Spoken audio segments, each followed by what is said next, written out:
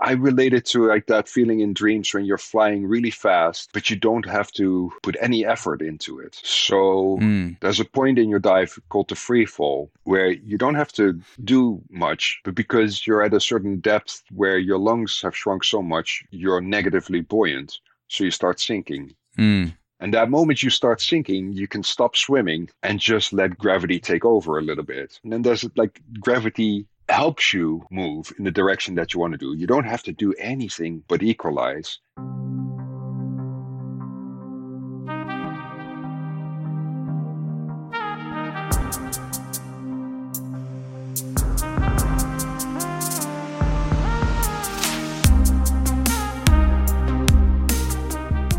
Daan Verhoeven, thank Hey, you for Zach, joining how me are on the you? podcast. Pleasure, man. How did I do with that pronunciation? Yeah, surprisingly well. You must have had a really good teacher.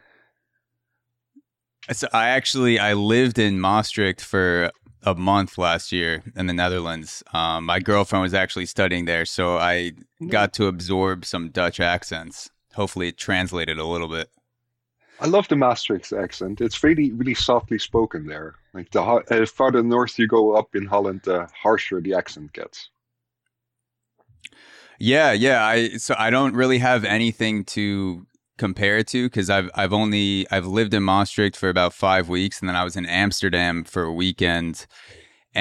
And as most people are that are traveling through, most Americans, at least, they have that weekend Amsterdam study abroad story that Yeah. combines mushrooms and weed for.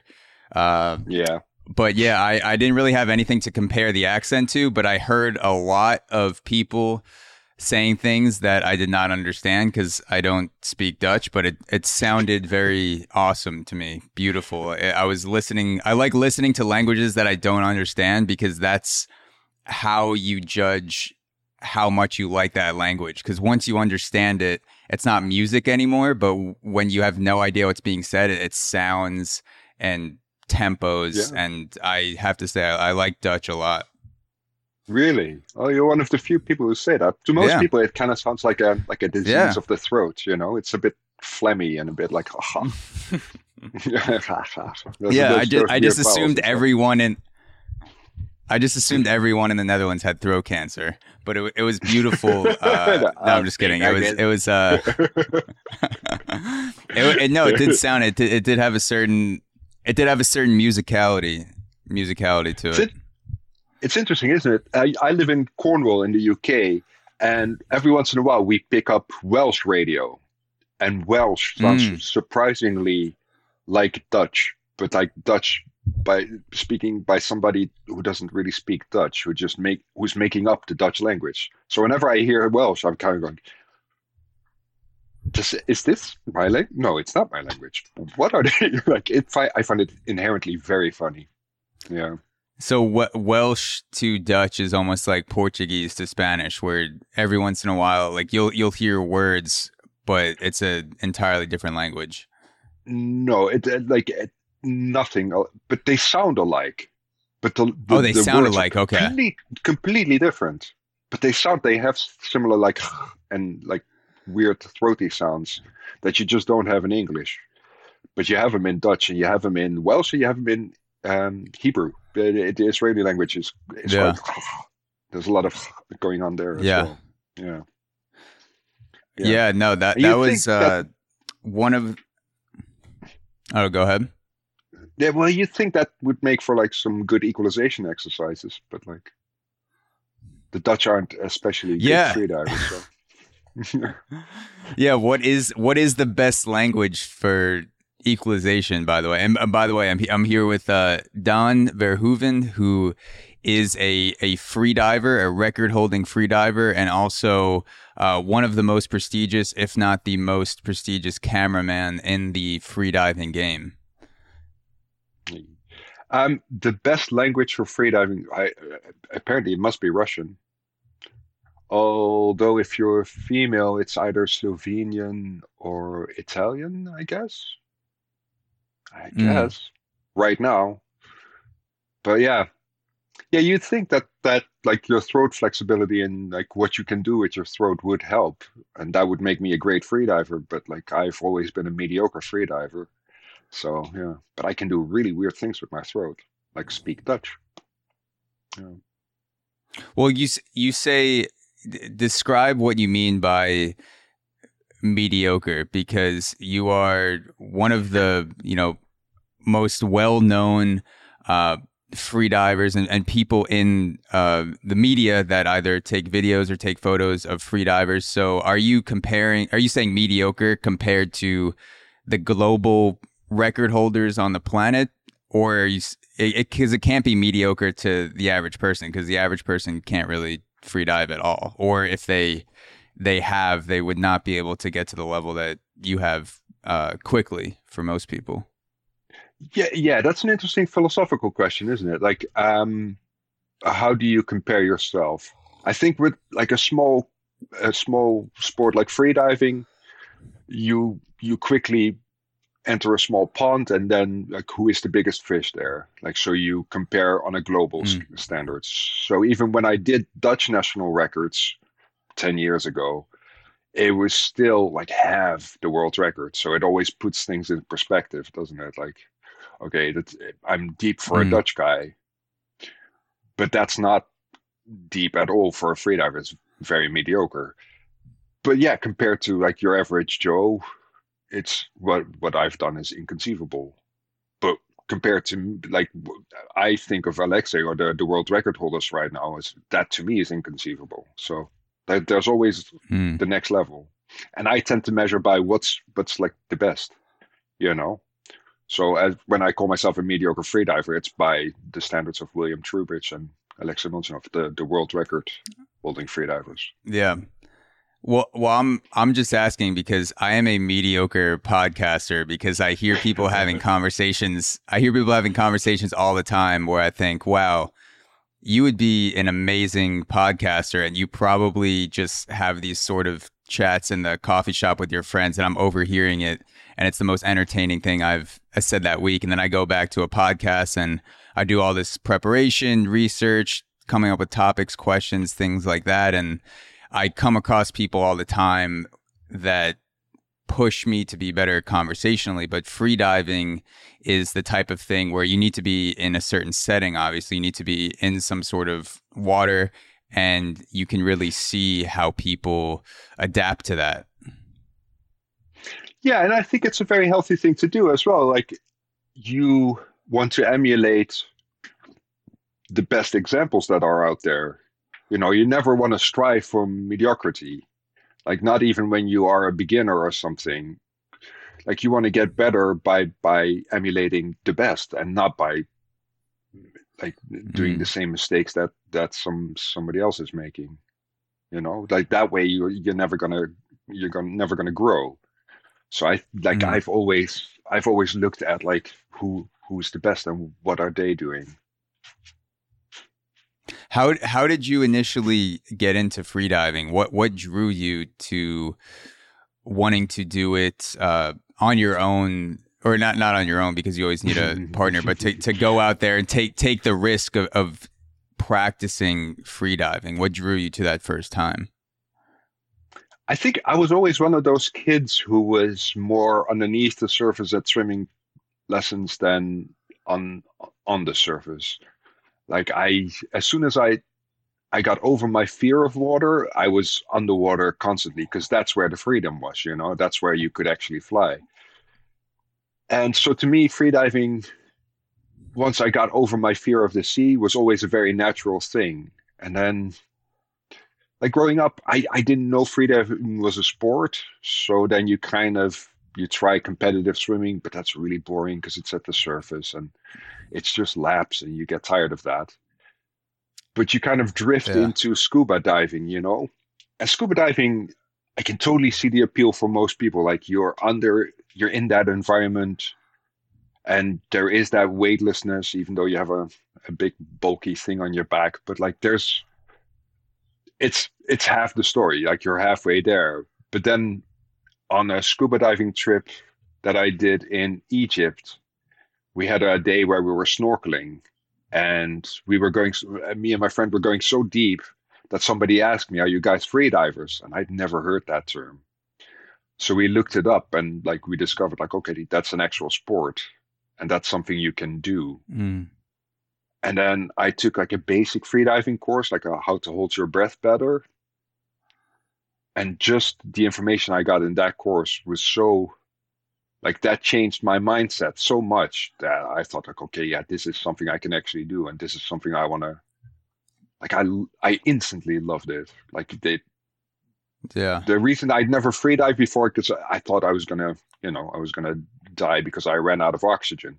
As soon as you learn like what is actually going on in your body, you're so like there's so much more joy in swimming underwater that I haven't been dry since.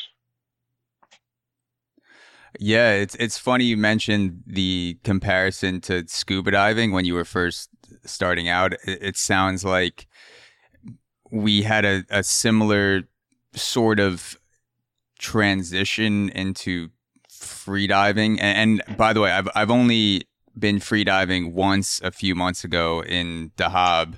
And when I Mm, say transition to free diving, I just mean like the buildup that I had to ultimately choosing free diving over scuba diving because I had the mm, opportunity to go scuba diving in Egypt in Dahab, and my mm. girlfriend scuba dives, and she was encouraging me to try something out, and there was something inside me where I walked into the shop and I saw all the gear Yeah. and my head my brain went back to my experience playing college baseball a few years prior where I had some injuries and I was stuck inside an MRI machine and I had all this equipment around me and I felt kind of claustrophobic and for some reason Mm. in my head I thought if I have all this gear on me it's going to feel like I'm being Stuck. weighed down somehow or just like I didn't want to if I'm going underwater for the first time for an extended period I wanted to just do it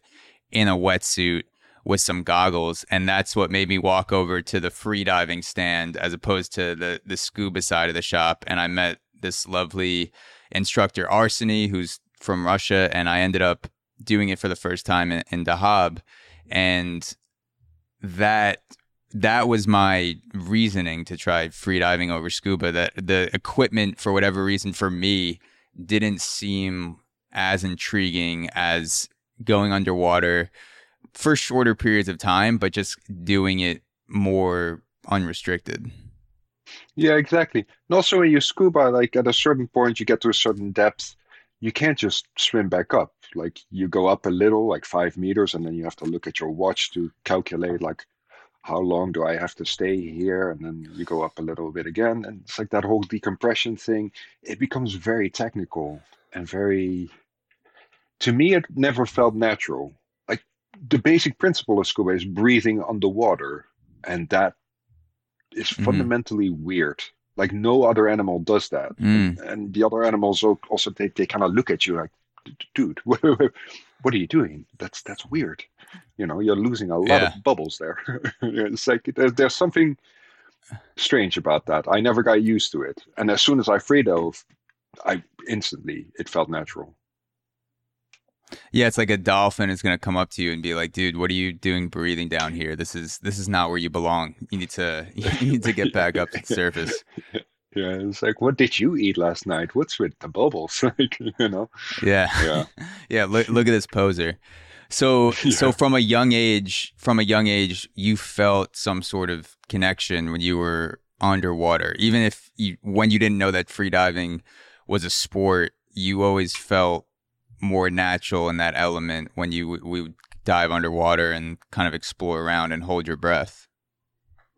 Yeah, I mean, I started being very afraid of water because like in Holland, they send you off to learn how to swim relatively early because most of the country is below sea level. So we flood regularly, so there's a benefit to learning how to swim, like in as in you survive things more easily. So it's very much Mm. a tradition in Holland to send kids to learn how to swim. And I was always that kid in the back of the road not wanting to get in because I was really afraid. afraid of swimming pools and afraid of like lakes and everything. Like big bodies of water, I couldn't handle. It was just overwhelming. And then Mm. my stepfather, at a certain point, we were on a vacation and we had a swimming pool, and he took me on his back, and I trusted him so I could hold on to him. And then I had those little floaties. I remember them little yellow floaties on my Mm. arms, and he would just push off underwater. And I remember that rush of water over your face, and it was so thrilling, and it was like flying. And I remember, Yeah. like, whenever I wanted to, I could just let go of him, and my floaties would bring me back to the surface, and it's like you pop back up, and just that sensation of flying underwater that instantly turned my fear into a passion. So ever Yeah. since that moment, but like that's the thing, like I can still recall that fear, and I still kind of have it when I look at the ocean before I get in, because it's part of the excitement now. Like it's still a big body of water, and still something inside of me goes like, there's an awful lot of potential there. But now I know that potential can go both ways. Like it has the potential to thrill, and it has the potential to, well, in the worst case, kill. So, Mm. yeah, but it just turns everything up a notch, doesn't it? Hey guys, this is a quick reminder that the two best ways you can support the show are by one, leaving a rating and comment on Apple Podcasts and Spotify. This is like foreplay for the algorithm because it revs it up and makes our show appear higher in searches. And number two, you can subscribe to Auxoro Premium at auxoro.supercast.com, where for $5 a month you get bonus episodes and more exclusive content. Thank you for however you choose to support the show. It seems like that's a common through line for people who end up doing something professionally for a living that they truly have a passion for and they truly have a purpose for. There's not always a linear connection between the starting point of freediving or doing stand-up comedy or Mm. acting in a movie for the first time. Like it's not a clear I started here and then from there it just took off. But everyone that I've spoken to that's doing something they love today, there was always some sort of recognition of purpose earlier on in their life. And then sometimes there's a period where that kind of drops away, but then they always seem to come back to this feeling of, oh, I remember when I was a kid and I did this and it felt so natural, or I was very curious about it and then I kind of forgot about it, or I was doing another job. But there's this like remembrance of purpose tied to early childhood. Is that fair to say for you? Yeah, I Like think that's fair to that kind say. of going back to that feeling? Yeah, I think that's fair to say. I think there's always, like, when I speak to other people who do what they do for a living, something like they're passionate about. It's very often something also that they used to fear. Like, for example, stand-up comedy, like speaking in front of an audience. That's Most people find that petrifying, but that becomes part of the passion. I guess, I reckon. And then there's another element that most people have is when you feel like you lose yourself in what you're doing. Like you forget everything else and you kind of become the moment. Like you don't have any other thoughts, and it like this flow state happens. I think people really love doing that as well. And I have that when I take photos underwater. Like I don't really consciously know what I'm doing. I just Hmm. I am, and I do, but I don't think much. Yeah. So there's something inside you, whether it's conscious or unconscious, that sort of takes over when you get underwater, and then that is what leads your curiosity or leads your practice of freediving. Um, yeah, the pursuit of that state of being one with your action. I think they call that flow state. And it doesn't always happen, and sometimes you're Mm. struggling, and sometimes it's just hard, and sometimes your ears don't cooperate, and blah blah blah. And sometimes you forget to charge your batteries. It doesn't Yeah. always happen, but like on your best moments and your best um, sessions, you kind of tend to forget everything else, and you kind of forget time, and you forget mm, like grocery lists and all the nonsense that usually occupies your mind, and you become what you do rather than what you're thinking about. It's really nice. Mm. Yeah, you mentioned the feeling of flying before, Mm, and I was going through a few freediving forums and some other podcasts that you've been on, and some other just freediving podcasts in general, and that feeling of flying seems to come up a lot, yeah. and people used it to describe, across almost all the conversations I listen to, people the word flying comes up at some point, but it's not something that I would associate naturally with being underwater, because you think about being underwater and there's this limit to how long you can stay under there. There's obviously the human body has its own limitations with how fast you can go, the manner in which you have to swim or move underwater to get to a certain point and dive deeper. Could you go a little bit, no pun intended, but deeper Deeper. into that feeling of flying, like what it exactly that feeling comes from, emotionally, physically, mentally, like what's going on in your body when you're experiencing that flying of freediving? I think it's for me, it's mostly a liberation of gravity. On land, you're not so much aware of gravity because it's always there. But like, you get up from a chair, or you try and jump, or you try and walk, and like it's all a bit, mm, especially when you're like a big guy like me. Gravity can tends to be a bit harsh. If you start having achy knees, Yeah. gravity's a bit of a bitch. So Yeah, what are you? as- You're 6'7", so you're below average height for the Netherlands, something like that. I, I, You're a I'm short I'm guy in the si- Netherlands. I'm a shorty in the Netherlands. I'm 6'4", but it's still far enough where like when I get up, sometimes I get a bit of vertigo. So as soon as you get into the Yeah. water, that gravity gets lifted a bit, and then you're kind of, because water is so much thicker than air, so much denser than air. I relate it to like that feeling in dreams when you're flying really fast, but you don't have to put any effort into it. So Mm.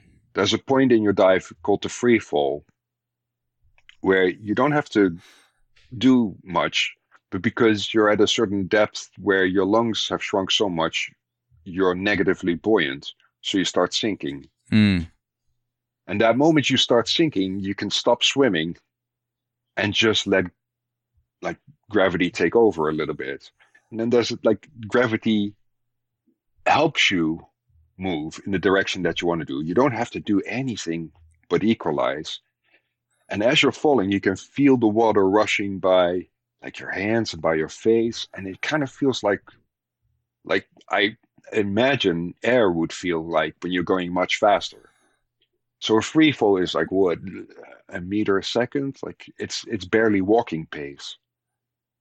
But Yeah. because water is so much denser than air, it feels much faster. And you're moving without effort. You don't have to do anything. So that's the other thing. Like gravity is not as much a factor, and that movement without effort, like that must be what flying is like. You know, you're you're gliding. Uh, and yeah, yeah, that whole being liberated from the normal chains of terrestrial life. Like all of it, it is. I know it's not Yeah. like flying, and I've never really experienced flying except for in an airplane, but I've never jumped out of an airplane or anything. So it might be completely different, but it's very similar to what I experience in dreams when I'm flying. You know, it's that Yeah. effortlessness and that freedom. Yeah. It's, it's interesting. I've only, I only have one experience to compare it to in free diving, going down to 10 meters and doing it for that first time in Dahab. And I'm looking for some other places. I'm based in New York for people listening or watching this. So I'm looking around for some other places where I may be able to do that regularly with a partner. But I did skydive 7 or 8 months before I went freediving, and I didn't go deep enough or long enough, obviously, to feel that feeling of flying where the the water, the gravity of water, the forces of water take over, and you start plummeting without actually starting to swim down. But I listened to a TED talk with Guillaume Neri, and he was describing his one of his record dives. I believe it was 127 meters, and the way that he was talking about falling down past that 30, 40, 50 meter point reminded me a little bit of my experience skydiving. Once you hit the terminal velocity, and you don't feel like you're falling anymore, that you don't get that stomach drop feeling of being in a roller coaster about 4 to 5 seconds into skydiving.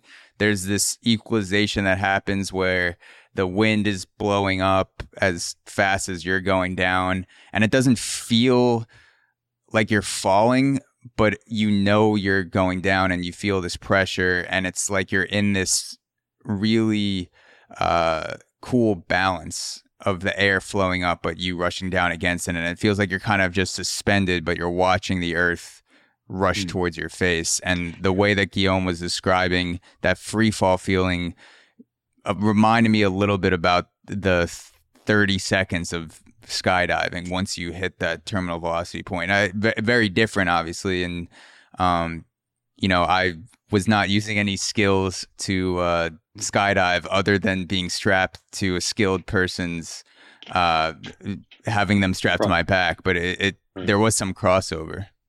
Yeah. Yeah, there's that. There's also this sounds a bit weird, but I used to really love I still love it, but like doing no fin dives. So you don't have any fins on your feet and you rely on your hands and your feet to propel yourself down and back up. And the arm stroke in that is very similar to what a bird would do. Like you make a Mm, big half circle movement, and that's one of those other moments where like it's just your limbs and the water, and you really have to feel like how fast you can move through it, and like you really have to kind of dance with the elements in order to propel yourself efficiently. Because if you go too fast, like you're just wasting energy, but if you go too slow, you're not propelling yourself. So you have to find that balance of like how do I grip the water? And that's like to me that always feels like part of that flying dance as well. And I know it's not the same, but like it it comes quite close. But you might be able to experience it in a pool as well. Like if mm. you're in a pool and you do a good push off and then a nice arm stroke and you're balanced quite right, so you have enough weight on that you don't like instantly pop to the surface, you can get like 10 meters out of Yeah. a good push off, and that's 10 meters of, to me, flying. So yeah. Yeah, it's weird how we only associate flying with going through the air, because if you look at people who are moving underwater, and if you look at very skilled freedivers like yourself, you're looking at someone who, if you took that water away and you put a sky backdrop on it, it would look like flying. But because we're in a liquid substance, we don't associate that movement with the thing that birds do, or the thing that skydivers do, even Mm. though, at least aesthetically, it does kind of have a similar sort of movement aspect to it, and the way that you your body moves through the air as Yeah. opposed to But water. yeah, exactly. But I think most people have had flying dreams, that like that dream where you just kind of figure out the secret and you kind of take off. And it's always I mean, in my dreams at least, it's always effortless. Like you don't have to do Mm, anything. And I think because I'm inherently a little bit of a lazy person, so to me, anything that requires no effort is perfect. Like I like standing on escalators 'cause like, oh, yeah. I'm moving without having to put any effort into it. It's fantastic. I really enjoy my car as well. But like in freediving, there are those moments where you don't have to do anything and you're moving anyway, and you can kind of direct your where you're going by adjusting your body position or just adjusting your feet. Oh, dude, it's so lovely. Yeah. I have the same disposition towards laziness. If I can work hard towards something that will give me more free time and let me spend more energy doing the things that I can do in my free time, like hanging out, just Mm. watching 3 episodes of Succession in a row, like I'll work hard to get more of that free time. Like that's the extra incentive for me Yeah. to not be like it doesn't always come from a place of, oh, I just need to work hard for the sake of working hard, but it's more like I want to work hard so I can take it easy later, and this mechanism will allow me to be more lazy later on. Yeah. That's how I approach pool training. Like if I know that if I beast myself in a pool, then depth will be easier. Or if I beast myself Yeah. like at my morning workout, then the rest of my day will be a bit easier. Or I Mm. can if I beast myself now, then I can actually photograph vertical blue all the way through without breaking. Yeah. Yeah. But yeah, it's always with the idea of like it makes things easier later. Mm. Yeah. In my pre-stalking preparation for this conversation, I listened to you talk a little bit about a period in your life where you were particularly isolated, and it sounded Mm. like it was a period of 4, maybe 5 years, and this was before the pandemic. Yeah. And I wanted to talk to you a little bit about that isolation, kind of like what sparked it for you, and to describe to people like how this period of, I don't want to say loneliness because people aren't always lonely when they're alone. Those are two different things. But what sparked this period of isolation for you and being more solitary? Yeah. My my father died, and my father was um, he was a philosopher, and he was a pillar in my life, in both in good ways and in bad ways. He was one of those people.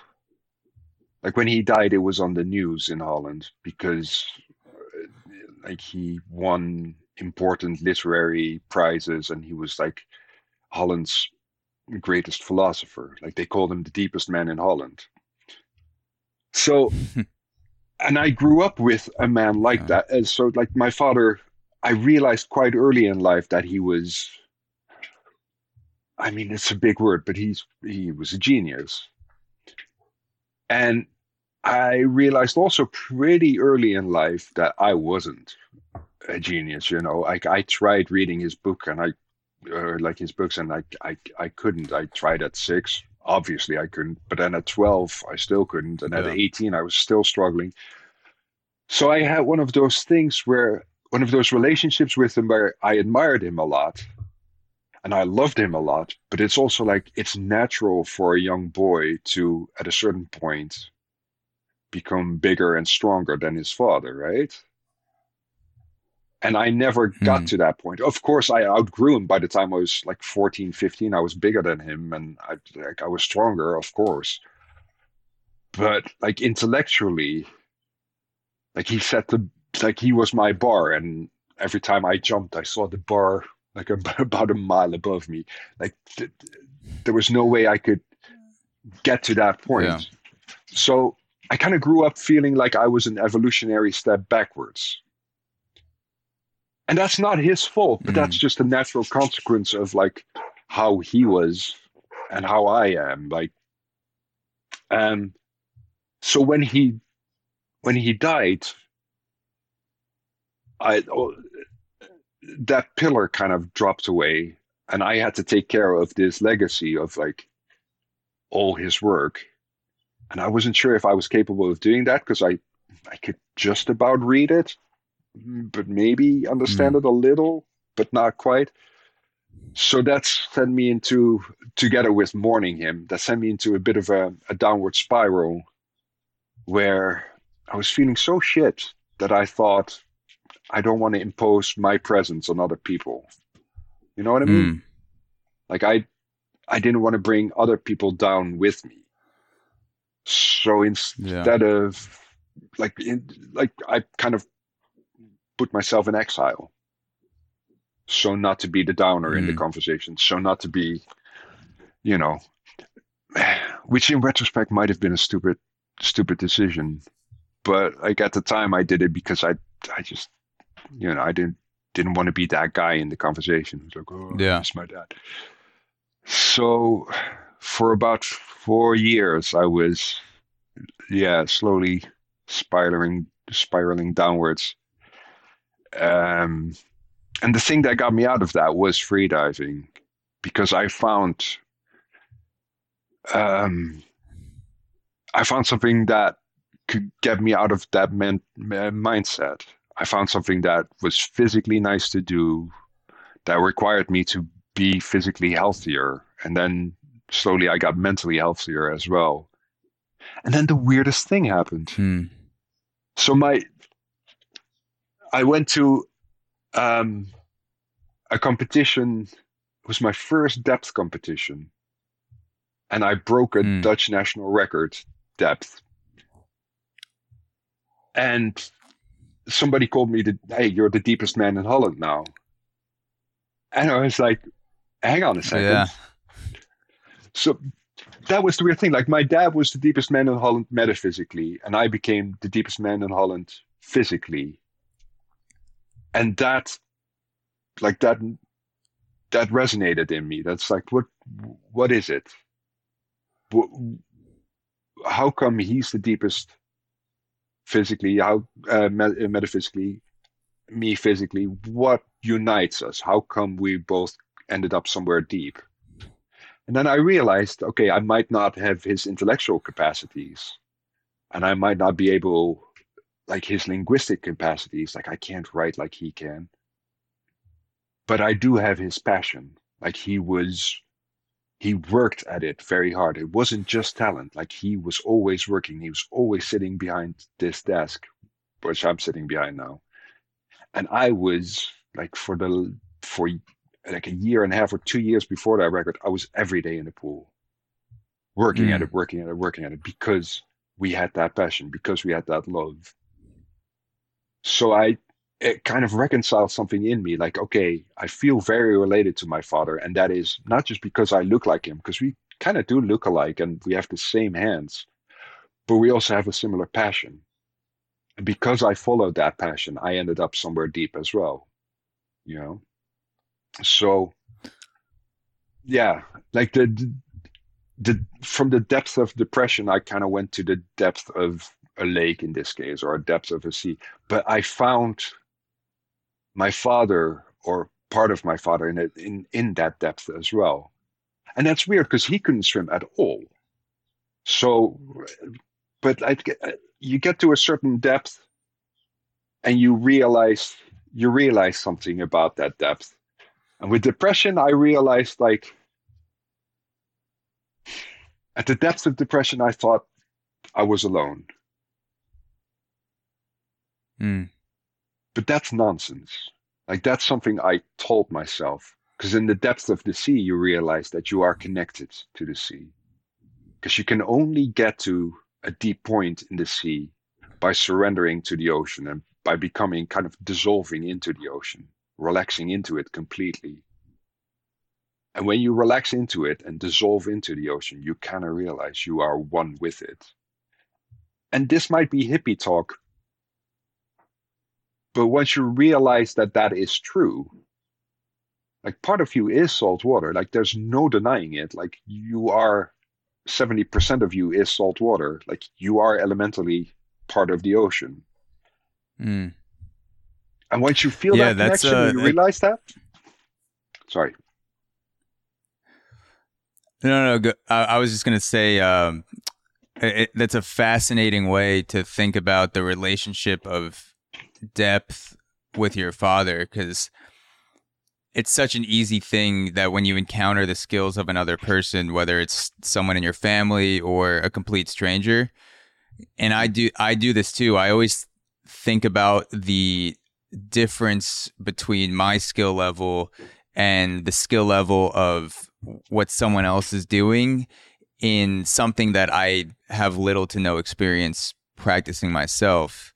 And you mentioned the term genius with your dad, and I'm curious to see what is your definition of genius, because this is something that I've been thinking about recently. Like when you talk about the level of your dad's genius, is that intellectual capacity?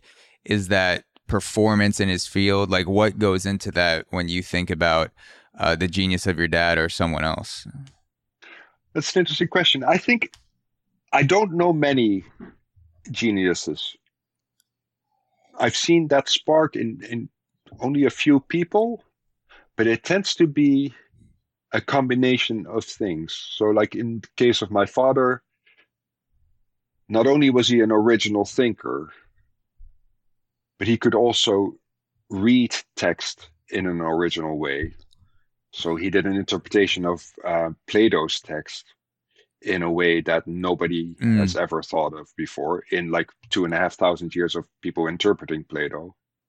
And then he could also write about it. So he wasn't just reading it. He was giving his own thoughts on not just giving his own thoughts on certain problems that we're experiencing today, but he was kind of flashing back his interpretation to other philosophers before him. Yeah, exactly. It's because a lot of philosophy these days is knowing what other philosophers have said, which is philosophology. That's a word. The knowledge. Yeah, I guess so. I just came up with it, but it's there you go. You know, that's genius. But having read Plato doesn't make you a Plato. You know, not even a little. Like if you understand Heidegger, that's a major achievement. But that doesn't make you a Heidegger, you know. If you can get through Kant, then, but that doesn't make you Kant. Yeah. So in my dad's case, like he had that trinity of things of like original thought, original reading, and being a very good writer as well. So he could also express his original ideas about other original works in a very good way. So that is what qualifies him in my mind as a genius. Obviously, I'm not objective at all, but yeah. But it's that kind of thing. It's like a genius has an unusual combination of talents, which they probably worked really hard at for a disproportionate amount of time.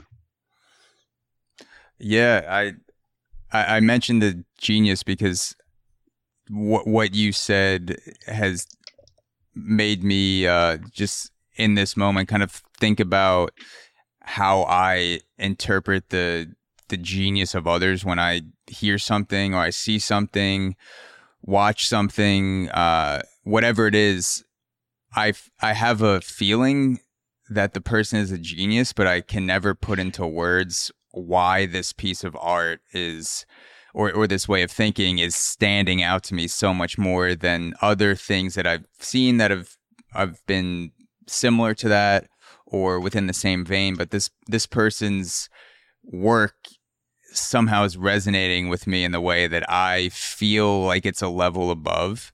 Mm. And I recently started reading Walter Isaacson's biography on Da Vinci, All and right, he yeah. spends the first he spends the first 50, 60 pages talking a lot about the concept of genius and Mm. what made Leonardo da Vinci a crazy, or not a crazy genius, but a creative genius. We're all crazy uh, in some way, but like what makes someone like Da Vinci a genius, and not just saying it because I've said it so many times. Oh, that person's a genius, and someone be like, why? And I'm like, Mm. I don't know. It's just it's just really good and Make a really unique. good cup of coffee. Yeah. Exactly, yeah.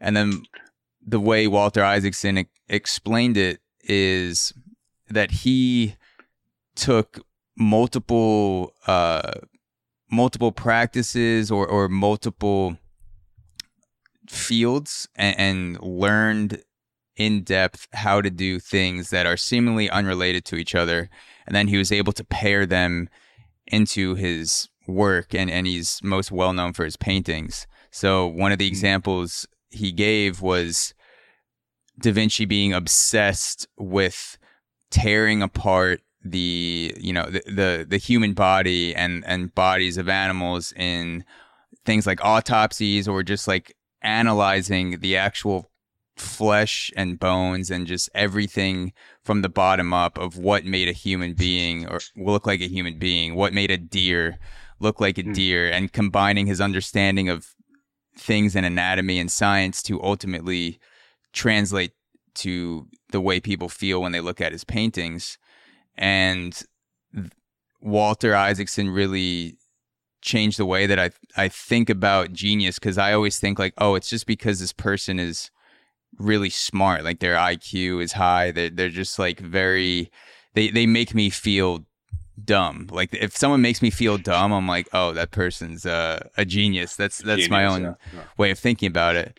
Yeah, but there's the the way of looking at it in terms of someone like Da Vinci is that you're not necessarily the best in the world at what you do, but you are combining things and becoming great at mixing things together that other people haven't been great at yet, or maybe haven't even thought of to do yet. And those things are meshing into this creation that Mm.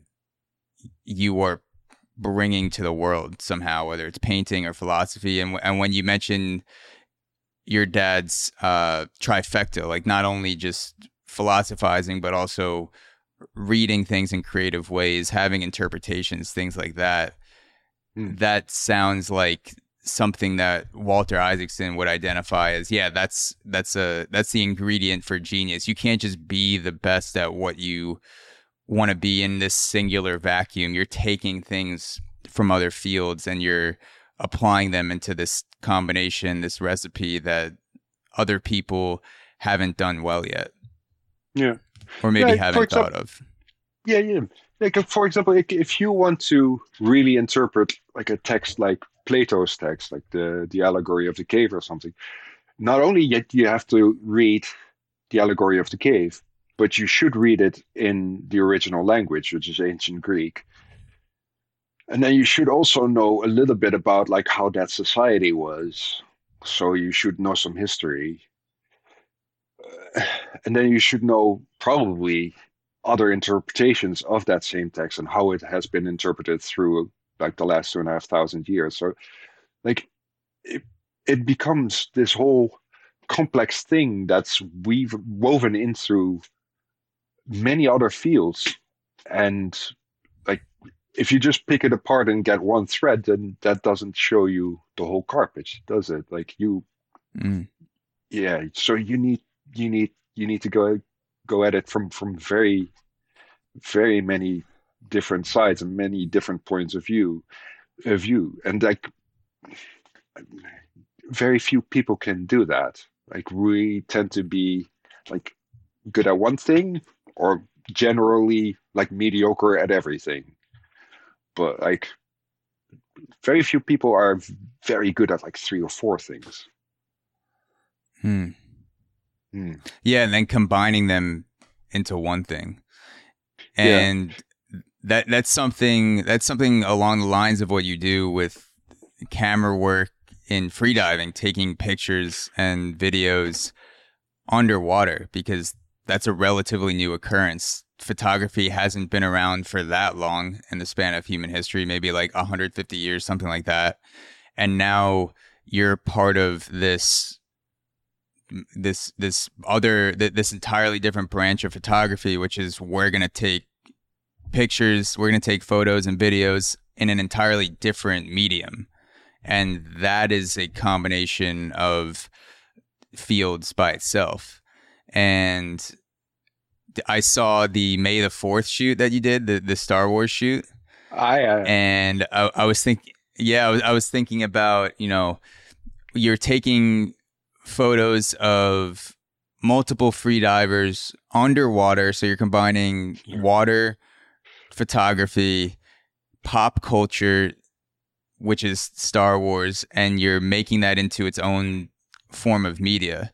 And it's just like it's very inspiring creatively to see someone take a whole bunch of things and then work it into one thing, which is a photo or a series of photos, but there's so much that goes into each element, and then combining those things into something that people want to see and people find pleasing.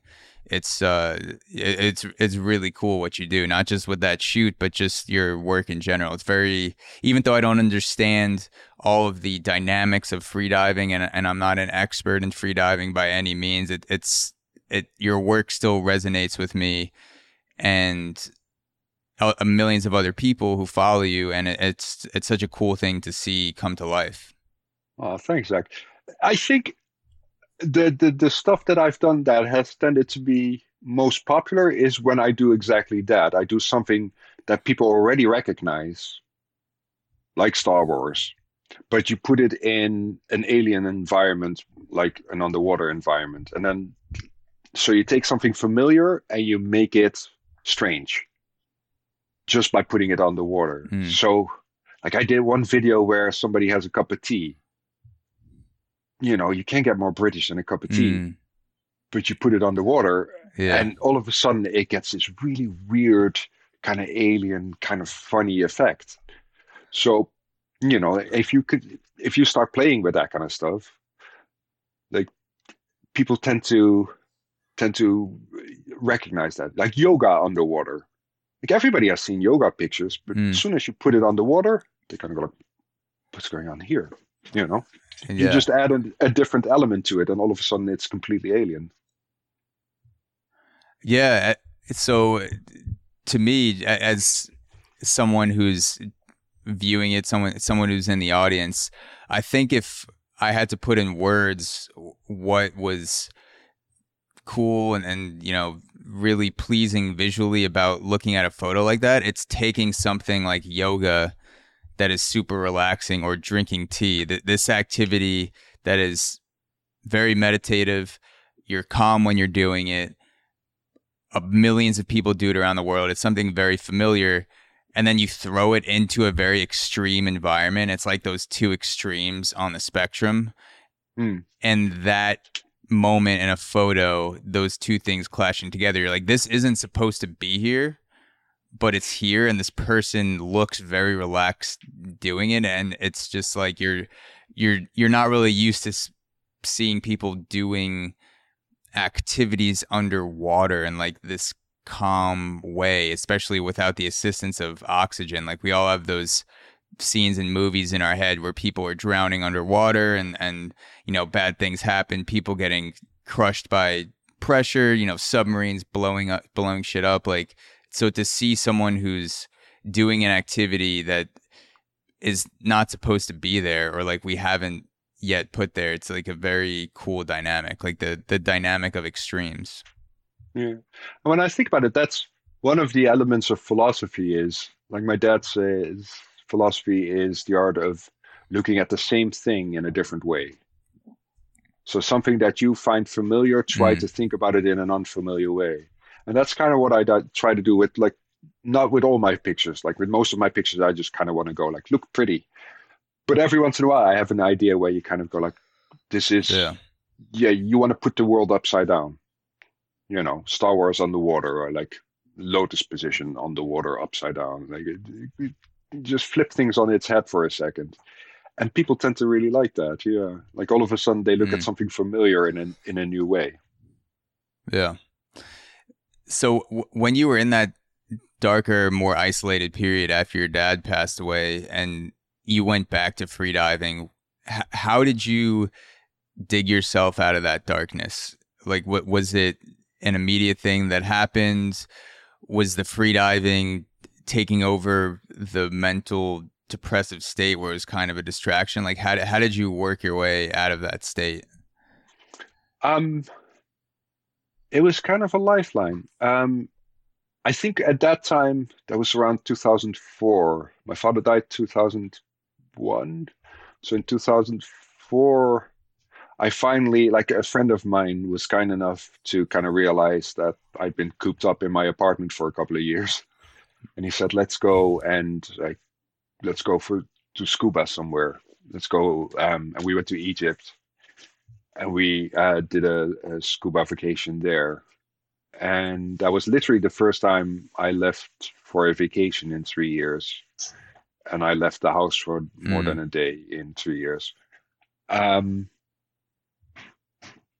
and we did that free dive there, or what turned out to be a free dive. And then later in that trip, we snorkeled with dolphins.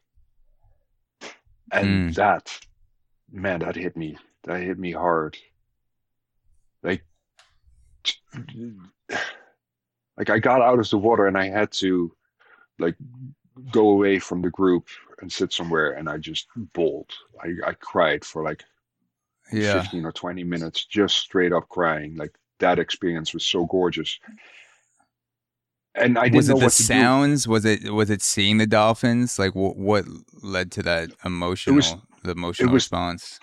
it was the connection. Like after having felt so alone and so disconnected from everything for so long, then to all of a sudden connect with something like a dolphin, like eye eye contact, and like you could almost feel the empathy because I'm not a very good swimmer compared to a dolphin, so they kind of look at you and go like, "Are you okay?" It's like, "Do you swim like that? Are Yeah, you? like Do you need? yeah, like Do this you is an need help?" awkward dolphin. Yeah, this is a weird Yeah, dolphin. I wonder if this guy needs yeah, help. yeah, like, are you all right? So Why is his that ex blowhole on his face? It should be on the top of his head. yeah, it's in the wrong man. It's like you. It's like, but that experience was very loud. Like it resonated in my mind, and I didn't know what to do with it other than it just told me like you need to be in water. You this like whatever you do with the rest of your life, make it about water. So then I started training freediving, but I also started training to be a swimming instructor because I thought like, okay, but that's the most practical thing that I can think of like being making a living in water. Mm, And I was kind of aiming towards being a swimming instructor for kids with disabilities. So I volunteered at this place where they did that. Like they taught kids with disabilities how to swim, and like adults with like a fear of swimming, like they taught them how to swim. Bunch of ADD kids as well. It was quite a lot of fun. mm, But by that time, I was already so much getting involved, so much in freediving as well, that kind of took over. But I think what got me out of the depression eventually, because it took a couple of years, was that I was clever enough to recognize that freediving was a way out for me. So I took it seriously. So I trained seriously and I stopped smoking. That was a big step. And I started taking care of my mm. diet. That was a big step. And then eventually, because like freediving you don't do by yourself, like you're most sociable as well. So that kind of got me out of the house a lot more. That's good for you. So it was that combination of things of like good diet, lots of exercise, more social interactions, and yeah, years and years of trying to um, foster a more healthy attitude. Yeah. Mm. Yeah, it's such a, speaking of the isolation, but also being with people when you're freediving, it's such a fascinating thing to watch because I'm used to watching with solo competitive sports. I'm used to seeing crowds, massive crowds of people watching tennis or golf, things that you do alone, but there's still an audience to see you. And then when I've combed through freediving competitions, yes, you're with people, a much smaller amount of people, but you always get to that point where the support divers, if that's the correct term, I'm Safety not divers, yeah. sure what you call the people, safety divers, yes. Mm. You always get to that point where you go much deeper than them and you're alone and you're down there and you're just like, Yes. yeah, this is a team sport, but like it's also very isolating. Like there's no sort of roar from the crowd when you go down to 100 Mm. meters and pull up the tag. It's the darkest, most quiet moment of the entire competition when you do the thing that is the most That you're extreme, supposed when to. there's these millions of pounds of pressure, you're being compressed, you're at these incredible depths. It's just complete silence. And then you go back up and hopefully, things go well from there and you complete the dive. But it's like this very weird but also cool dynamic of having other people there, but also being isolated at the same time. Yeah, I've called freediving the loneliest team sport there is because Yeah, it's a good way. the only, yeah, the only way you can be down there is if you know that you have the support of the people up there. So, Mm, like, you need another person up there, but once you're down there, you're all by yourself. And a lot of people mm, find that very nice, actually. Like, it's a very like they find it nice to a point where they kind of want to free dive alone, and that's never a good idea. But there is an intimacy to it, like being by yourself with the sea. That's really nice. But I myself, I could never relax to the point of getting to that depth without knowing that there's somebody up there. And I also mm, like the rope. Like there's something that connects you to the surface and something that connects you to the other person up there. That like it's almost a literal connection. Like when you turn and you grab the rope, you're holding the same rope as your buddy, and like that's like you still feel connected to that. So there's a almost a literal connection. yeah. So yeah, it is lonely down there. It's lonely, but like yeah, yeah, that makes it interesting. Yeah. But there's You're always the someone idea. yeah. Sorry. No, I was gonna say you're as someone who has so much experience capturing the visual aspect of freediving, what do you think it is that would make more people in a mainstream sense interested in watching freediving competitions? Because the videos that I've watched, I am so tapped into watching that person get to the depth and being able to do things that take, crazy amount of skill and talent and discipline.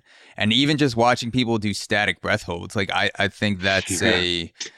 I like nothing is happening, but I've found myself leading up to this conversation and after I got back from Egypt, just kind of like watching freediving videos. What do you think it is that could launch freediving into something that maybe you could see on ESPN or something like a freediving competition that people would tune into? Much like UFC, martial arts was before 15, 20 years ago was never really seen as something that could be a broad sweeping pay-per-view style competition that millions of people would pay to watch. And then UFC kind of transformed that aspect where they made it into this visual marvel. Do you think that could happen in freediving?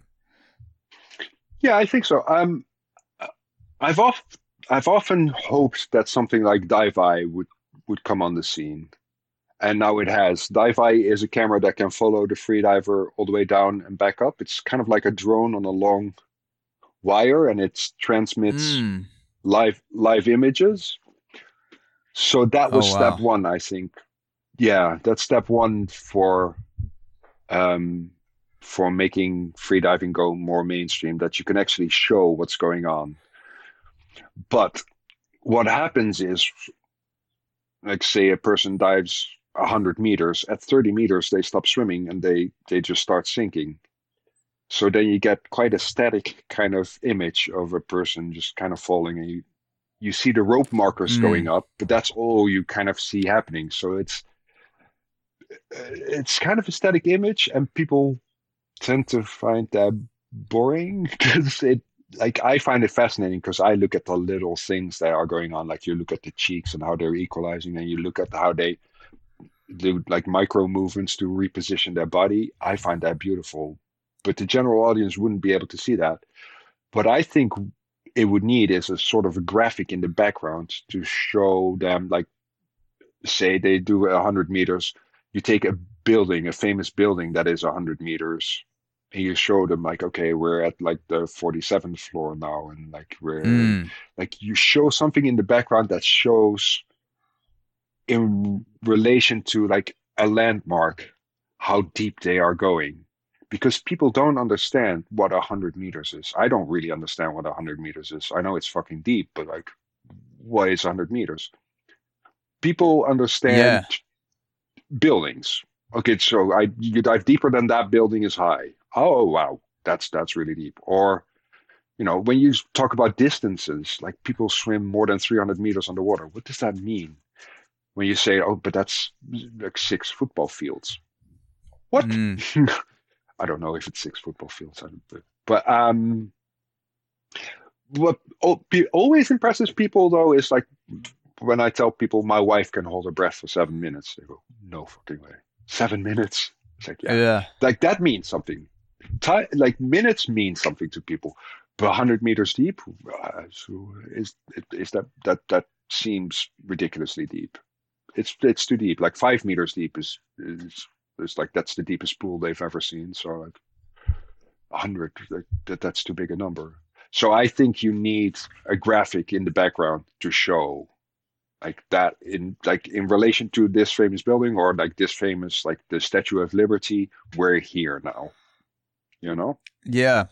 No, I think there is something similar in terms of the visual, the way that people are visually drawn into something where people have to hold their breath. There is some sort of crossover, some similarity to what happens when you visually see people fight, because I can't look away if I see two people fighting in the street. Like that's Mm, something that I have to be like, oh shit, like let me see hmm what happens. This person's yelling at this other person on the subway, which happens, seven mm, times a week. If you're in New York City, you go on the subway, like you see some crazy shit, and every so often there'll be a fight that happens, and as long as that fight is going on, you like it's impossible to go on to walk up the stairs until you see the culmination and the completion of the fight.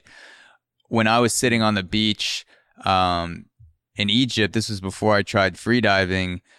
I was having a conversation with one other person, and right in front of me there were two ladies doing breath holds, and I couldn't look away. Like I couldn't pay attention to anything this person was saying to me because I kept looking over, like when are they gonna pick their head up? And then yeah, it had to be 2 3 minutes. It had to be 2 3 minutes in. I'm like, Jesus Christ, like this lady hasn't breathed yet. And then we both started watching her, and eventually I didn't have the stopwatch on me, but it must have been like 5+ minutes.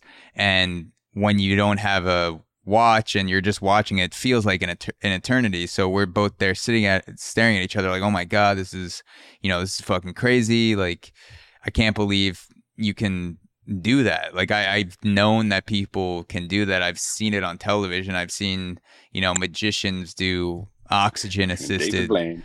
kind of Yeah. like David Blaine, yeah, like do like the 25-minute breath holds, whatever. But I've never seen someone put their face in person, like just standing there 10 feet away, watching them from a chair, drinking beer, just like watching this person hold their breath, and they weren't even free diving. So to me, that is the element of something that could have potential as a sport. Could you sit in a chair drinking a beer and be captivated by that thing? And for me, I certainly was. And the other people that were sitting on the beach were also like, holy shit, like she hasn't picked up her head yet. And that's just holding on to the float before, I'm assuming later that day or before she was going down and doing actual dives. Yeah.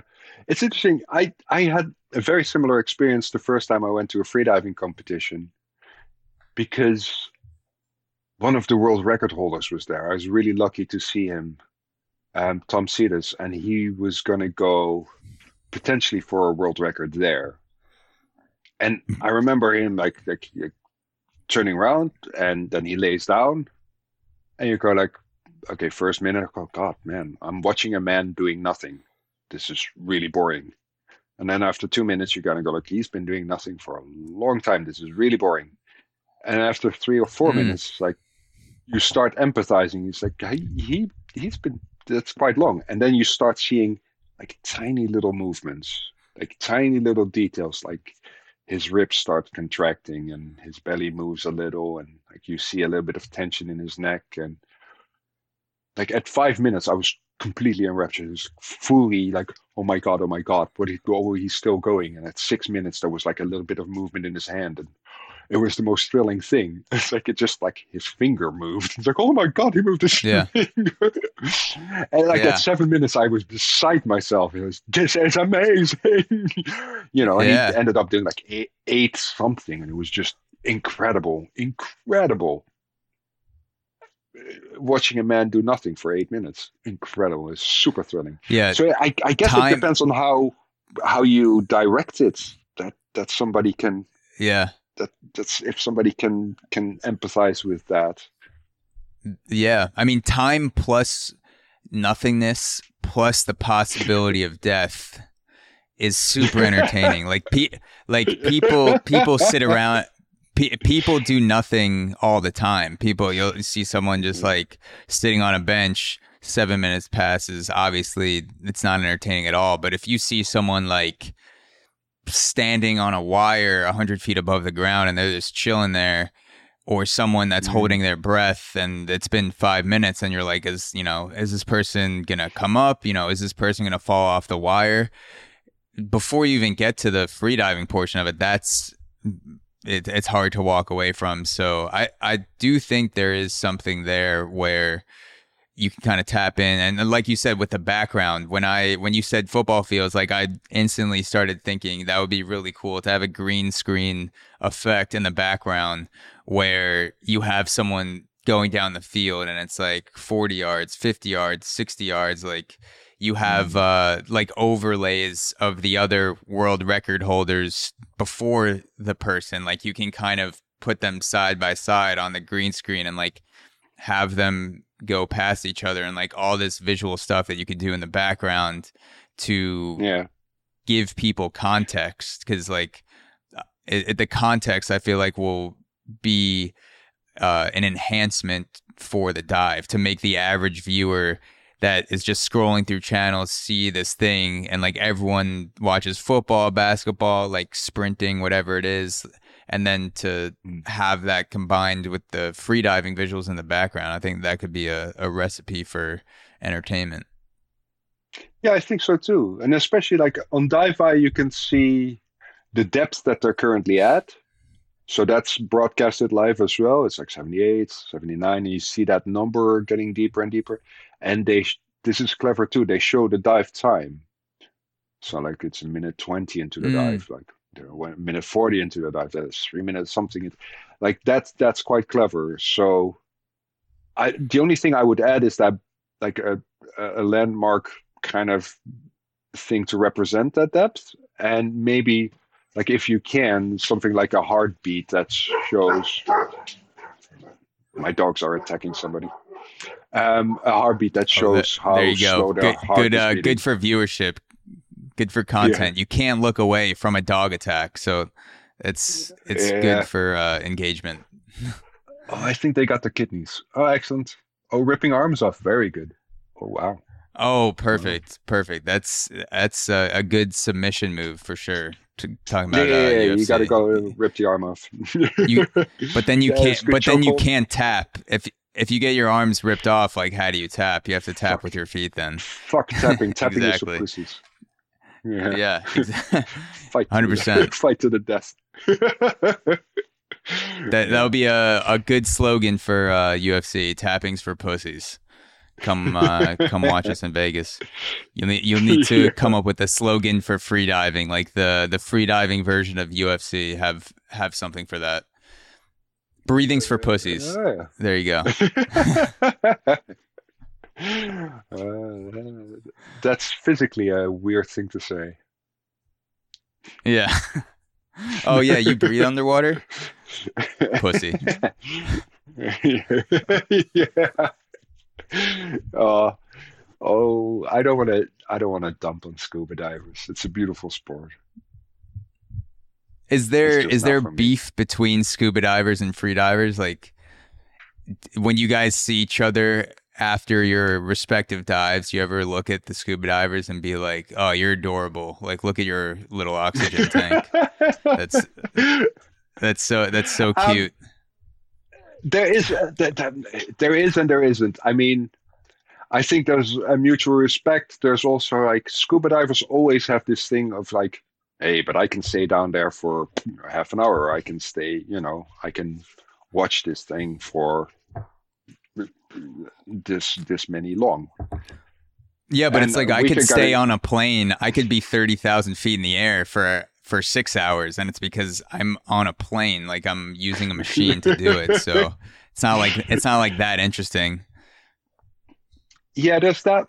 But they can, like when I'm working somewhere on a commercial shoot, it's really nice to have a scuba cameraman there as well because they can do things that I Mm, can't. Like they can like macro photography or they can like stay at 30 meters and like film something in a way that I couldn't. So it's very mm, complementary to each other. But I think like I'm not sure if scuba is really a sport. You know what I mean? Like it's a mm, technical thing more, whereas freediving is yeah. absolutely a sport. Like you have like it's much more physical. So like when you see most scuba divers, like after a dive, they sit there and they smoke a cigarette and they have a beer and like it's a different type of person usually.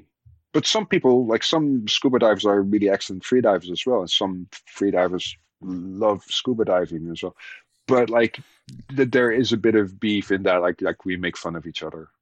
Yeah, because Yeah. they think that we don't see anything of what we're doing, and we think that they are making bubbles on the water, and they're yeah, Yeah.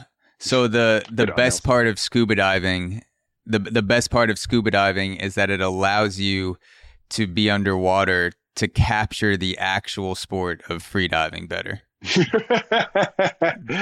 um, no, because I can And by the capture the way, actual sport of I freediving have better. no Yeah. yeah, I have no allegiance to free diving or scuba diving, but I just think it's funny that someone on either side will listen to this podcast and be like, "Oh, fuck scuba divers," like "fuck free diving." But Yeah.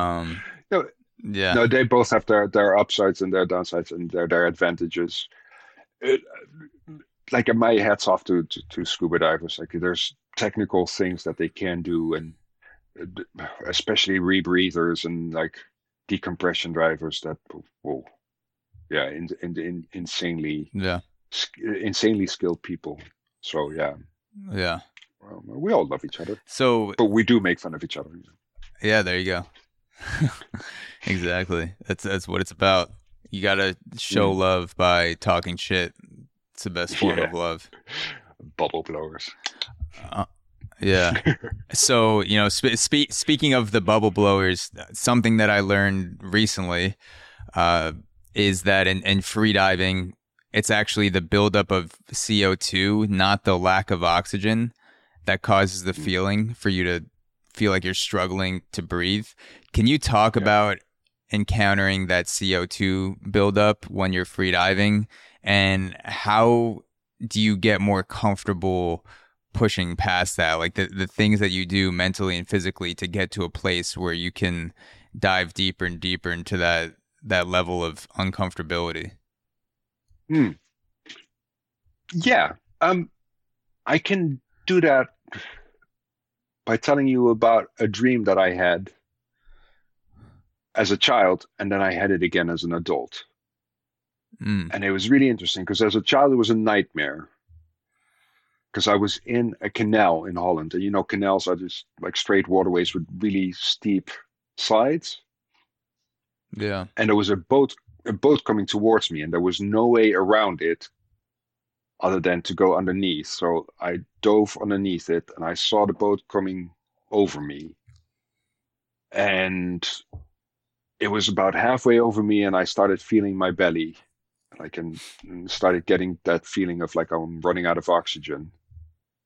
And I thought, I'm not going to make it. This boat is not over me. I can't go up. There's nowhere I can go. I'm going to die. At which point I woke up and I was really scared. And then as an adult, I had the same dream. I was in a canal. Boat was coming towards me. It was the same boat even. Dive down. Boat comes over me. I feel my belly. And I think, first contraction. Just CO2. Mm, Nice. And I enjoy the view of the boat going over me. I see the propellers going past and la la la, and I stay a little bit longer to enjoy the view. And then I let myself float up. So it's the same dream, but as a child, it was a nightmare. As an adult, because I had a little bit more information, it became a very beautiful and pleasant dream. Like it was a nice view to have.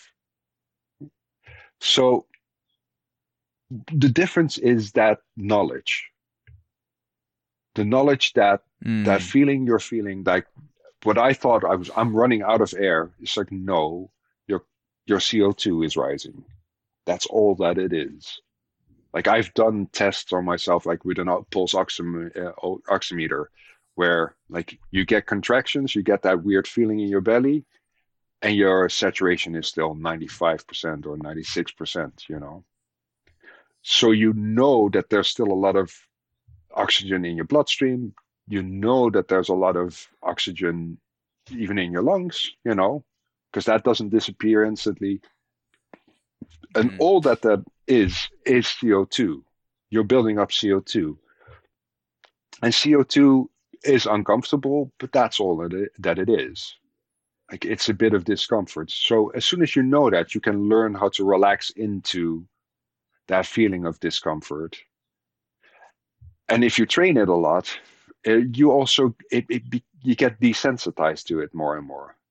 So it doesn't get much easier, but you can hold the discomfort for much longer. And if you do that sensibly and with a buddy, so you do it safely, you can train it to a point where like you can be very comfortable underwater during dives for 2 minutes, 2.5 minutes, Mm. maybe 3 minutes. Most people can. Like it's very doable. But you have to do it sensibly. You have to build up to it slowly, and you have to do it with a buddy. When you're training like that, does that initial feeling of feeling like you need to breathe, does that happen later and later with each dive, or is it that it's happening at the same time every time you go down? So like let's say like 30, 45 seconds in, but you just get used to pushing past that point for longer. Mm, yeah, that's the deal. I spoke to a lot of people also who can swim enormous distances underwater, like more than 200 meters. And they all say the same thing. Like it doesn't get easier, but you can hold the Mm, discomfort for longer. And mm, it's the same with CO2. Like anatomically, like your physique doesn't change that much. You still like your basic metabolic rate is probably pretty much the same. Like you can slow it down a little bit, but like at a certain point, you're going to produce CO2 at pretty much at the same rate. So those feelings are going to come pretty much at the same time. But you know how to deal with them easier, and mm. the more experience you have, the more you know that it's just CO2 and it's just like, well, okay, that's one of the signals you get. It's the same as cold adaptation. Like the first time I went into a cold sea without a suit on, I thought I was going to die. But like, and now I can walk Yeah. in there and I feel it's the same cold and it's still like fresh. But now I know, like, oh, it's it's just cold. It's just a signal, you know? Yeah, it's like it sounds like you get used to pushing past that point of discomfort even though it doesn't become easier, you adapt to getting to a certain level, and then through training and through practice and through repetitions you can move more freely with that feeling of discomfort. It doesn't act as that initial barrier when you first started. Mm, you make it sound like a very active thing. It's more passive than that. You learn how to relax Mm, into discomfort. So you don't like fight it. No, quite the mm, opposite. You give into it. You kind of just let it be. Like mm. there's no point in fighting it. It's like fighting your fingernails growing. They're gonna grow. You're gonna get CO2. It's gonna happen. Like Yeah. it's not that, but it's just not that big a deal. And when you realize that, you can also relax into it more. And that usually, like that's how you get better as a freediver is you learn how to relax deeper. Not just deeper physically, Mm, but also like deeper mentally. Like you start your dive more relaxed. And that helps a lot. And that might help also a little bit with like getting contractions a bit later. But they're gonna happen. Like mm. you're gonna get like CO2 is going to happen. There's just like that's just and Yeah. also the idea that it's actually helpful, you know, like it chemically it does things to your body that help you conserve oxygen. So not only is it's Mm, not a discomforting thing, it's CO2 helping you. You can see it as that kind of a signal. It's like, oh, okay, mm. my anatomy and my chemistry is going to help me conserve more oxygen now. It doesn't feel like that. Yeah. It feels like you're fucking running out of air. But what actually Yeah. is happening is different. Yeah. I'm Mm. I'm just imagining some guy strangling another person on the street and be like, I'm helping you relax. Like, just, just, just accept it. Just accept it. Like you go to a spa. You go to a spa and you pay $200 for a relaxation package, and you're expecting to be sauna massage, and it's just like some big Russian dude comes and chokes you out, and he's just like, go with it, accept it, go with it, Yeah. accept what Ex- I am doing to you. Except, except the embrace. The difference being obviously that strangulation cuts off your blood supply, you Yeah, know, which is yeah, different from stopping breathing. But yeah, yeah. yeah, I see what you mean.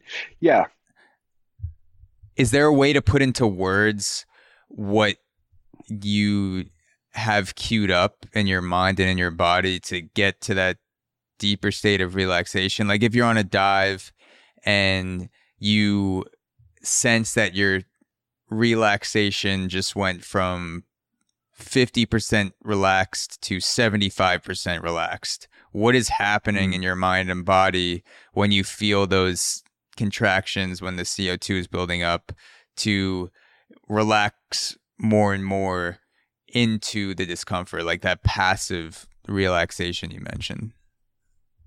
2 words. Let go. Just let it go. Let go. That's what's going on in my mind. Like, let go. Like, if you feel tension, let go. It's Mm. because a lot of people think of relaxation as something very mental or like spiritual even, whereas I think of relaxation as something very physical, and it's giving into gravity. Like you're falling, like you just let go. You let your arms float wherever it wants to float. You let your neck Mm. float, however, like whatever position your body ends up being in, that's fine. You know, we often carry tension in our bellies because like we want to like suck them in and like be straight and everything. If you let Look that go, look okay, good for those you're gonna underwater you're gonna photos.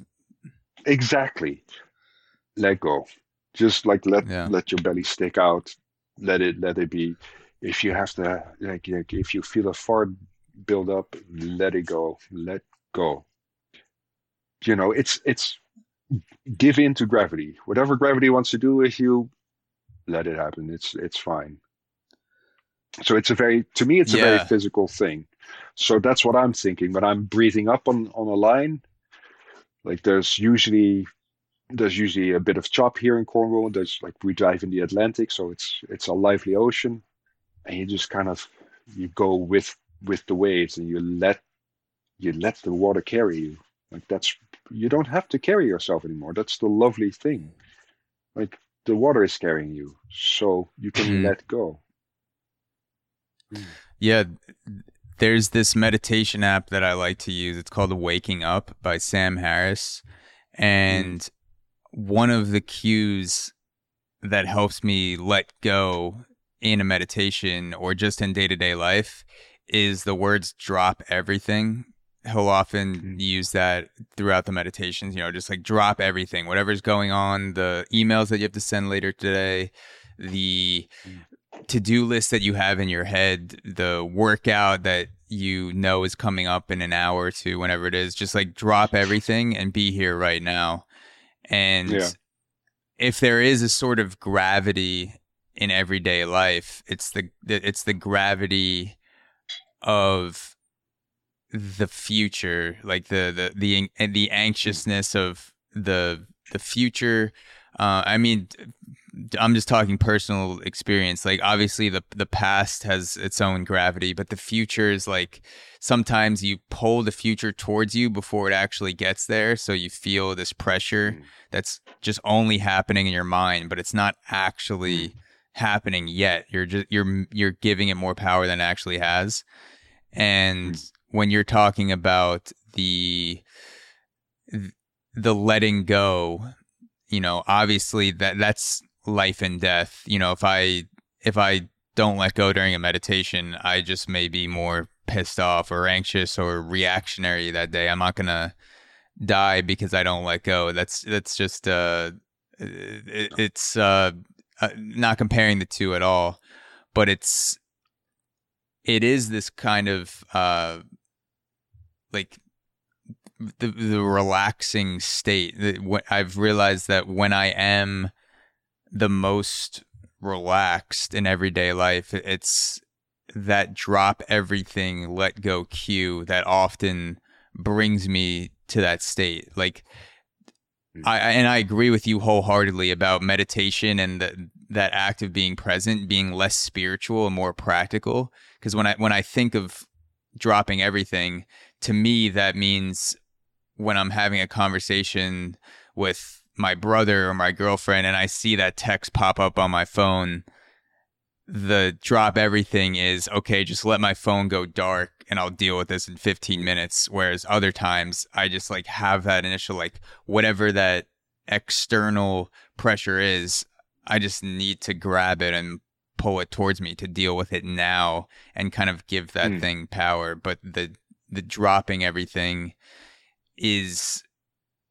what to me that's like the non-spiritual, just more in the moment can you drop it? Like, can you truly drop this and focus on the moment? Are you adding the extra pressure into your life that Yeah. isn't actually there yet?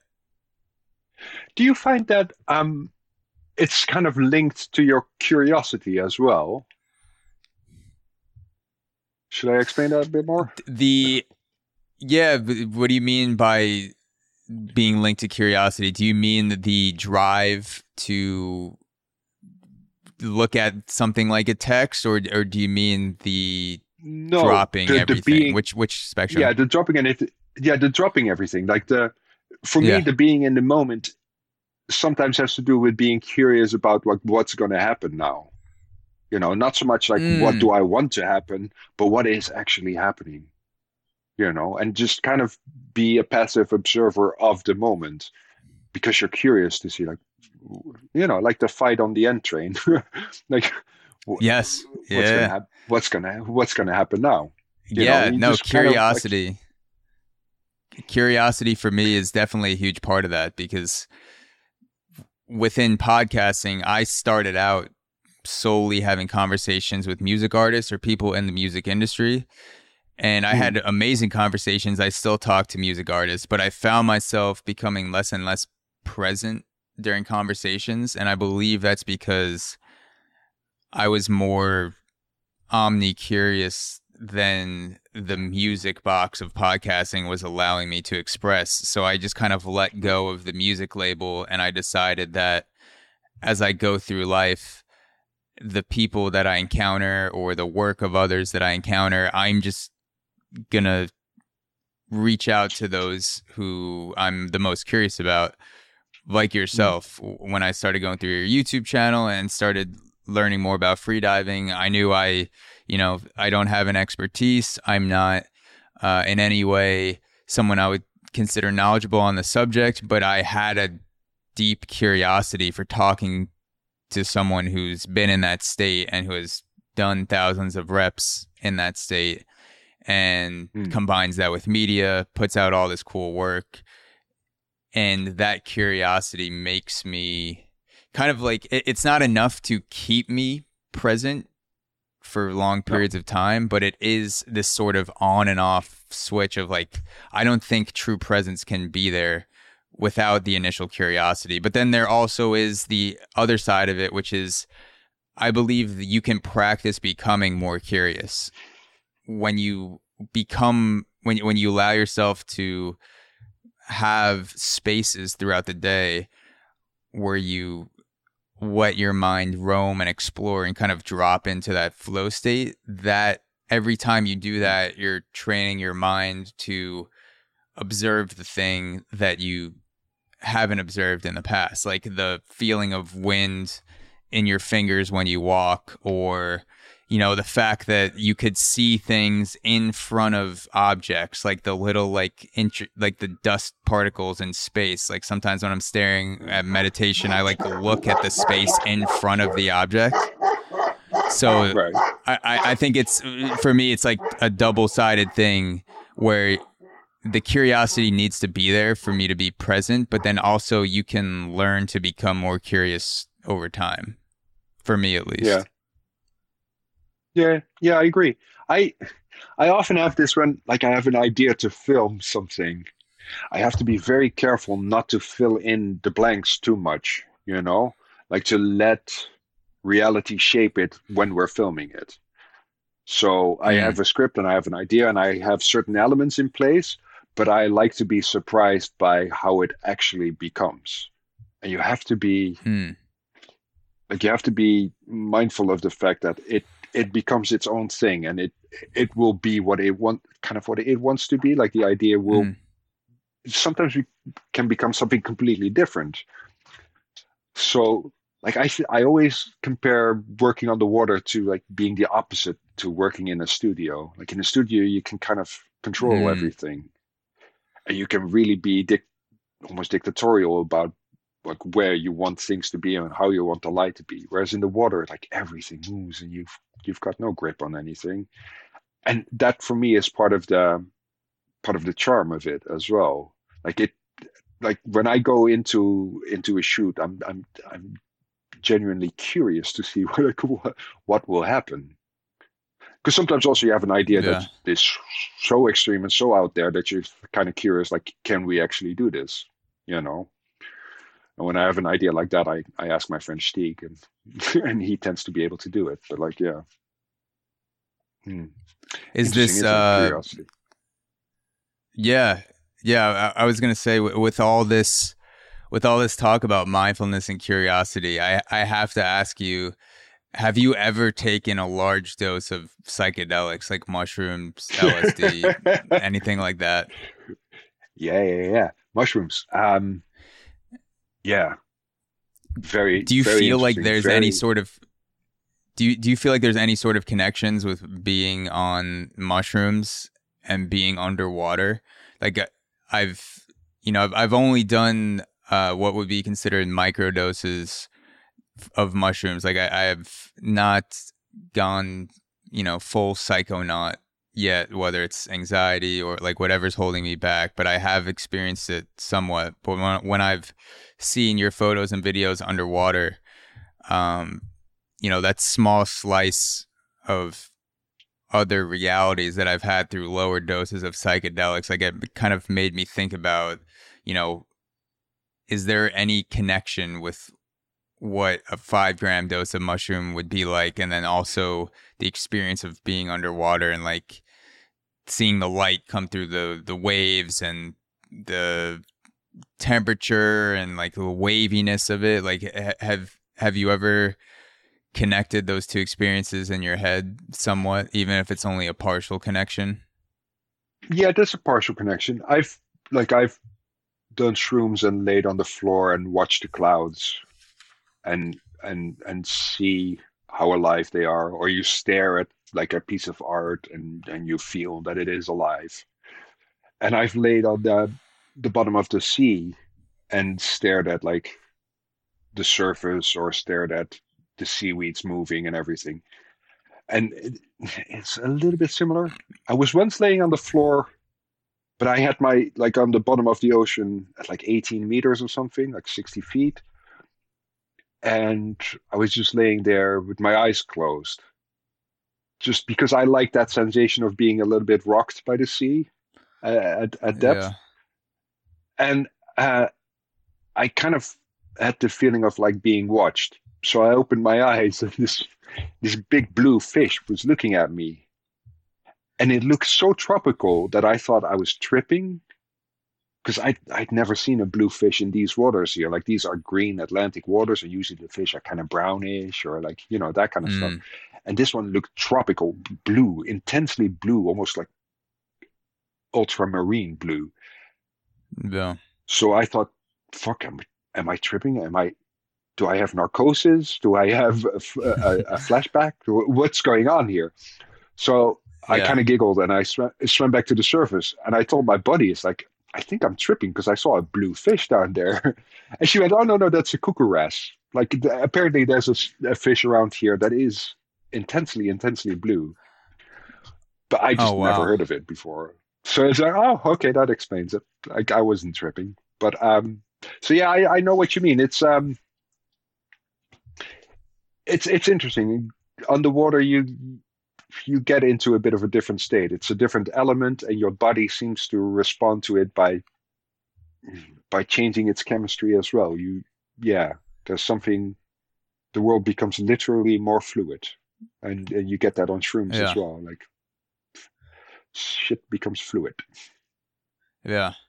Well, you've spent, what I imagine is hundreds, even thousands of hours at this point in that fluid state underwater, encountering other animals like fish, dolphins, whales. Do you get a sense that the the mammals, the other species that you've seen underwater, like there's a form of consciousness that may be just as high as humans, but it's just different? Like when you encounter dolphins or something like that, like a level of emotional intelligence? Because I've heard people talk about other animals that they've encountered underwater, Mm. and there's like this sense that there's an emotional communication happening between two beings, like two dolphins, that seems like there's a lot of intelligence there, but it's just not our language. Like they're doing it in a way that is complex and meaningful, but Hmm. it's not. It's like it's not English. Like they're they're on some other plane. Do you ever get that feeling, or have you been like, nah, like they're just it's whatever. They're just animal talking. No, no, no. I very strongly get that feeling. What you're saying makes me think of two things. The first was when I was, I think 17 or 18, I was scuba diving and an octopus came and he came up to us. And like I was at that age already very much taught like you don't touch anything, but it started touching me. So then, Mm. all bets are off. So it was kind of like wrapping itself around my hand and exploring me and like, and I was just looking at it and you could tell like by the way it moved and by its colors that like it was all right, everything was all right, and it was an interesting feeling. It was much more muscular than I thought it was going to be, not slimy at all.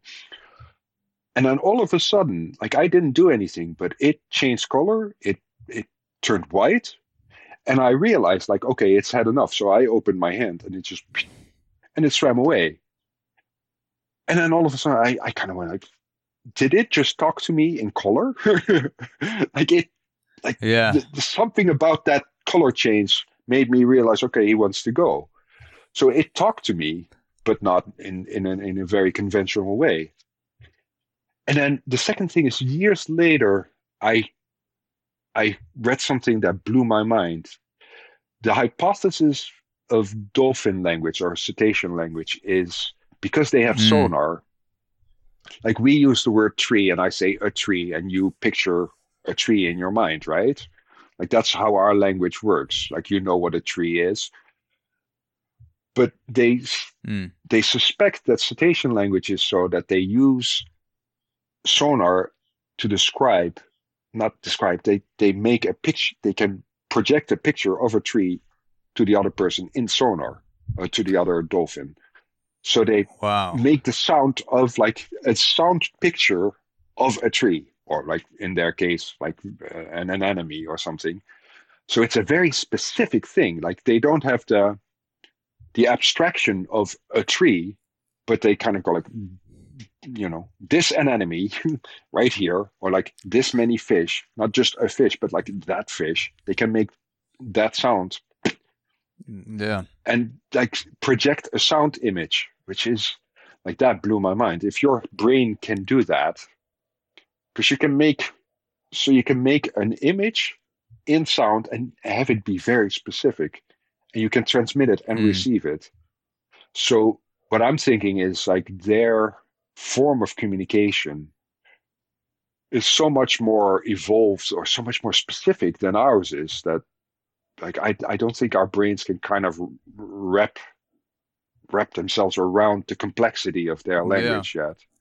There's a lot to be learned there. But that they are speaking and that they have culture and like that they are teaching each other things, that's for sure. Like that's been proven, you know? Yeah, no, it's crazy to think about because we're so land centric and we're used to sounds being very sharp and different from one another, clear pauses. It's like there's this Hmm. very uh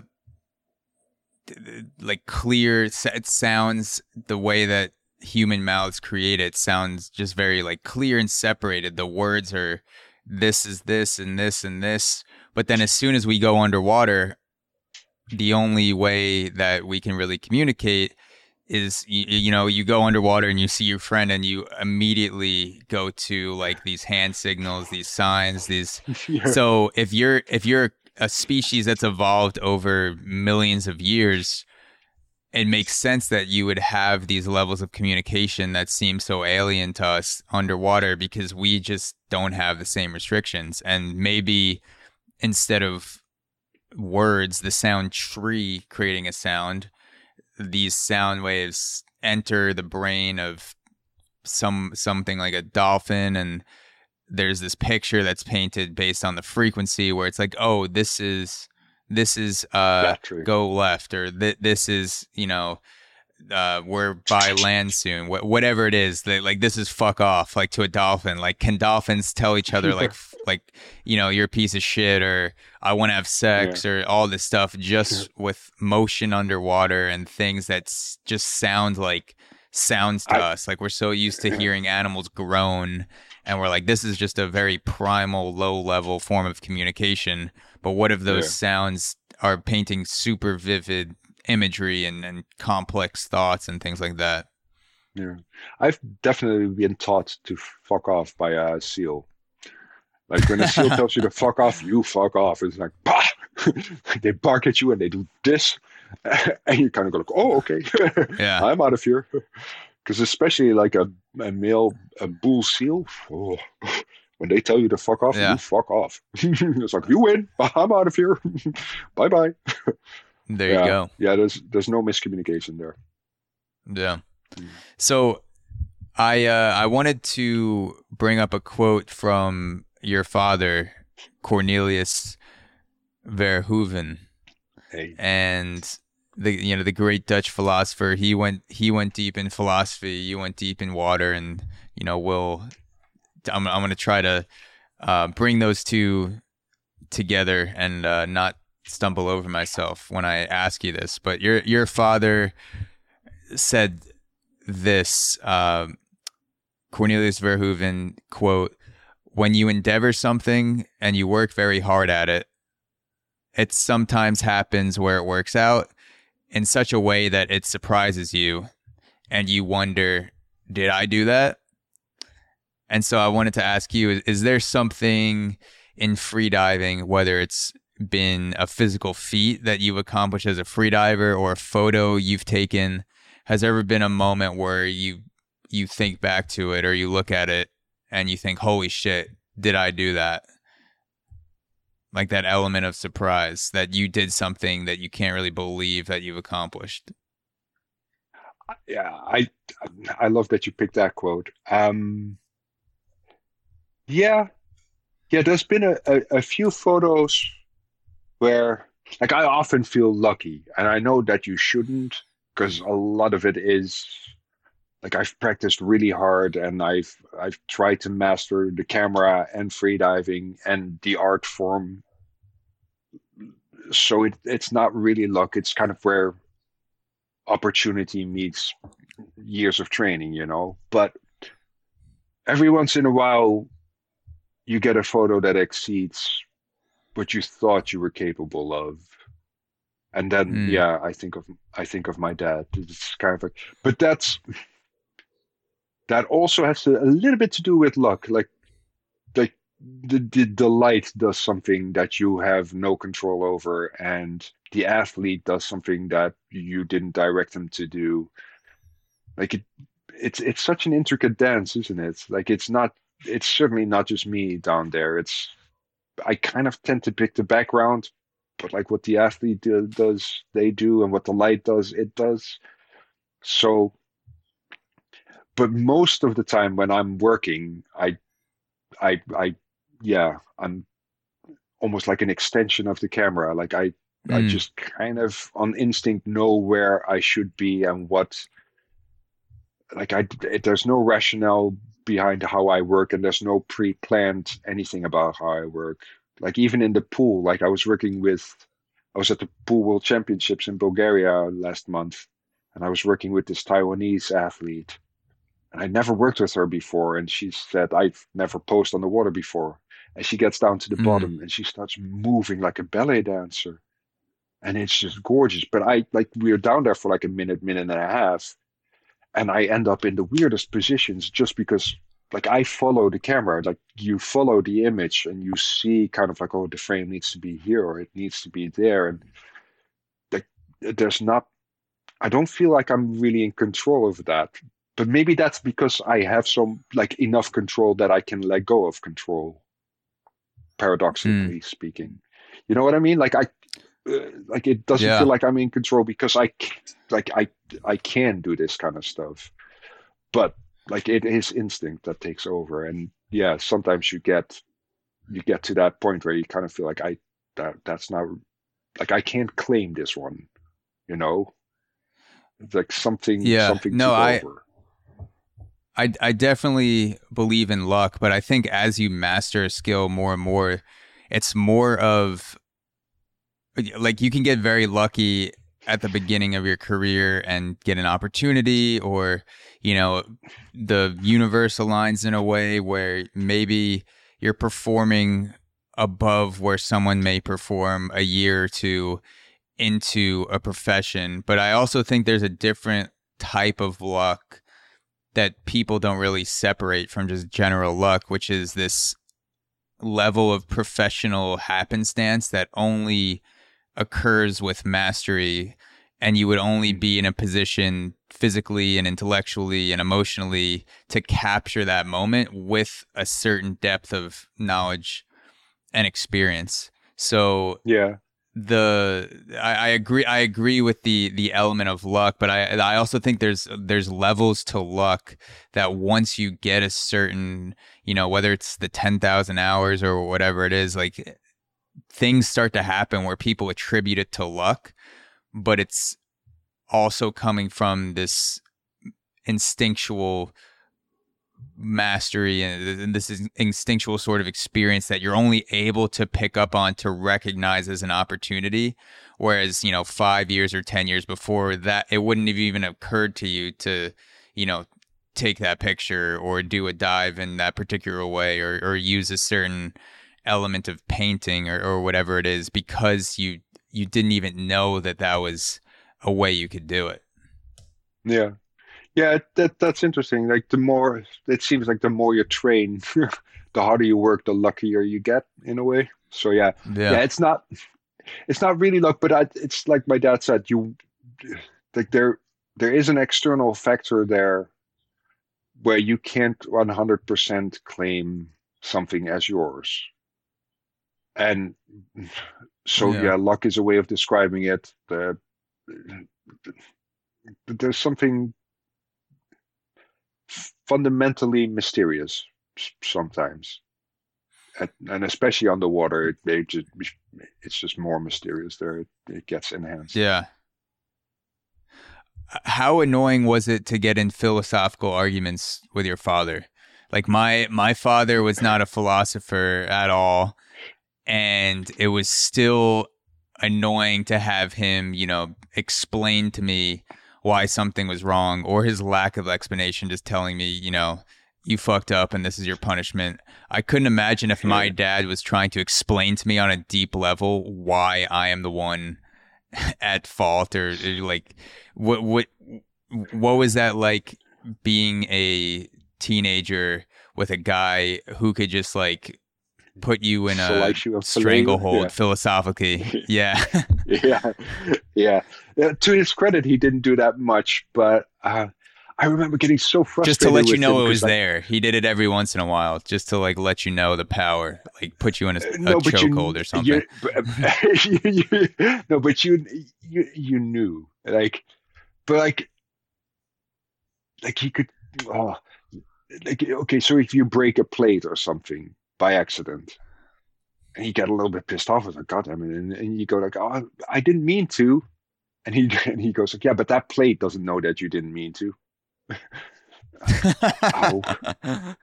Oh my god. And now I know, as an adult, I kind of know, like, yeah, but the plate probably also doesn't know that it's broken, you know? So, Mhm.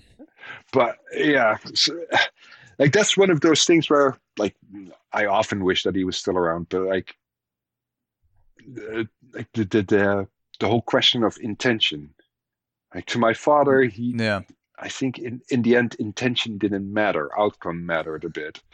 And I keep going like, Yeah. I I find I want to have that discussion with him. I want to get deeper into that. I'm not sure if intention matters or not, but that would be one of those areas where I'd find it interesting. But my dad was not one of those philosophers who talked about philosophy. He wrote, and like talking about it made him a Mm. little bit itchy, made him itchy. You know, it's like that was talking was not his medium. Probably would not have Mm, enjoyed podcasts or that kind of stuff. Like he was very abrupt with interviewers as well. He didn't like him much. mm. You could I love also interviews.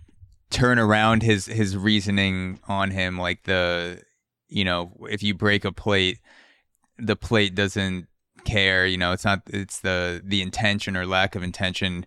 If your dad catches you smoking weed and he says, like, this is wrong, this is a bad thing to do, you could always say, is it wrong, or am I just entering a slice of reality that's uncomfortable for you and you perceive that as wrong?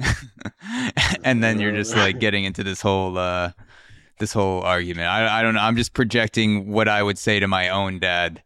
Not necessarily Yeah. how your dad would react. I'm just thinking, like, if I got in these sort of philosophical arguments with my dad, like the gymnastics I would try to go through to comfort my own ego and be like, no, I'm the one who's right.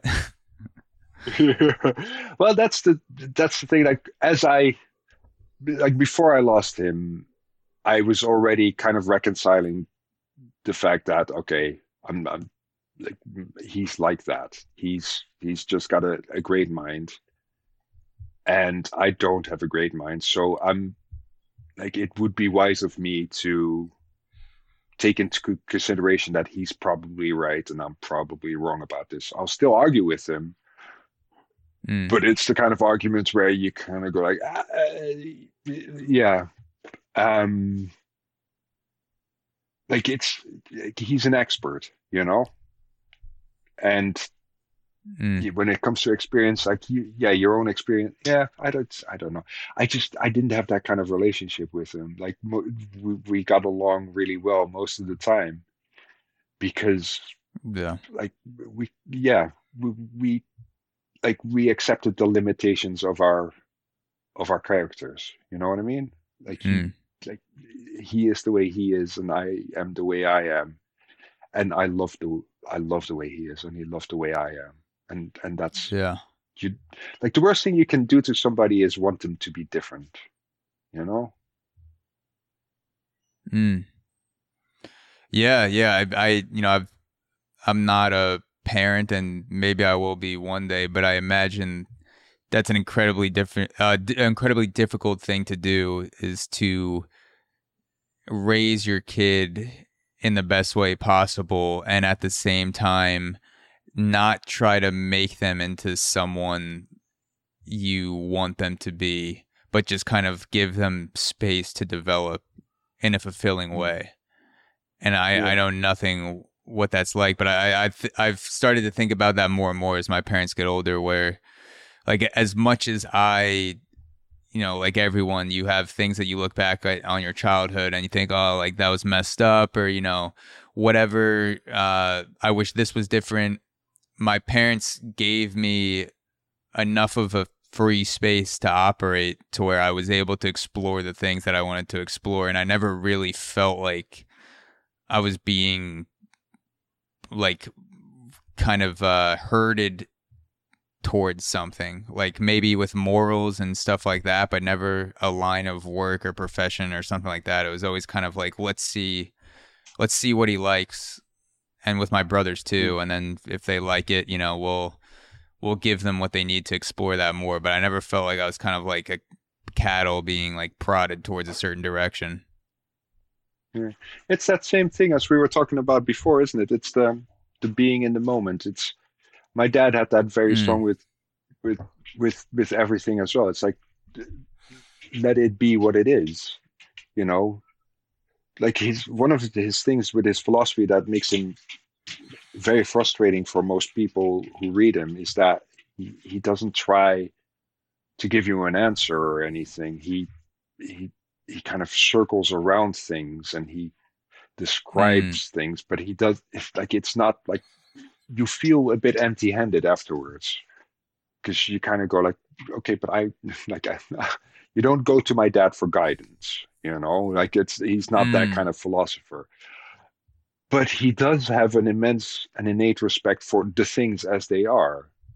So that like, you know, and he had the same with his kids. Like he didn't try to mold us into something that like would represent him. No, we are our own creatures, and like Yeah. he just tried to like facilitate facilitate our own way for us. You know, he helped me get to New York to study there, where like I'm Yeah. sure he would have preferred if I'd stick closer to him because then we could see each other more. But he knew that that was my dream to get to New York, so like he helped me do that. Yeah, Hmm. he facilitated that, which is a like as a parent, that's a really great thing to do, I think. Yeah. Yeah. So speaking of facilitation, and as we end off, there are a lot of billionaires right now who want to facilitate us to a multi-planetary existence. So there's a lot of effort right now to find a way to get off of planet Earth in expectation that obviously this is no longer going to be a habitable space one day, and if humankind is going to exist, we'll have to become a multi-planetary species. As someone who spends a lot of time exploring in the opposite direction, like while everyone else is looking up, like you're going deeper and deeper into the place we already are. Hmm. What are your thoughts on the recent, like this billionaire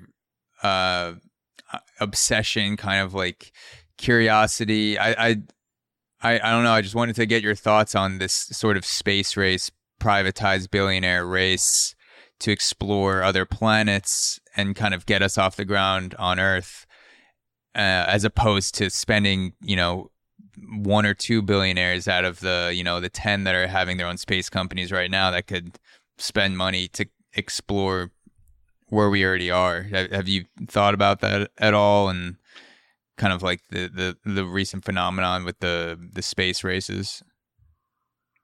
Yeah, it's interesting, isn't it? Because there's an obvious correlation between trying to like live in space and trying to live underwater, you know. Yeah.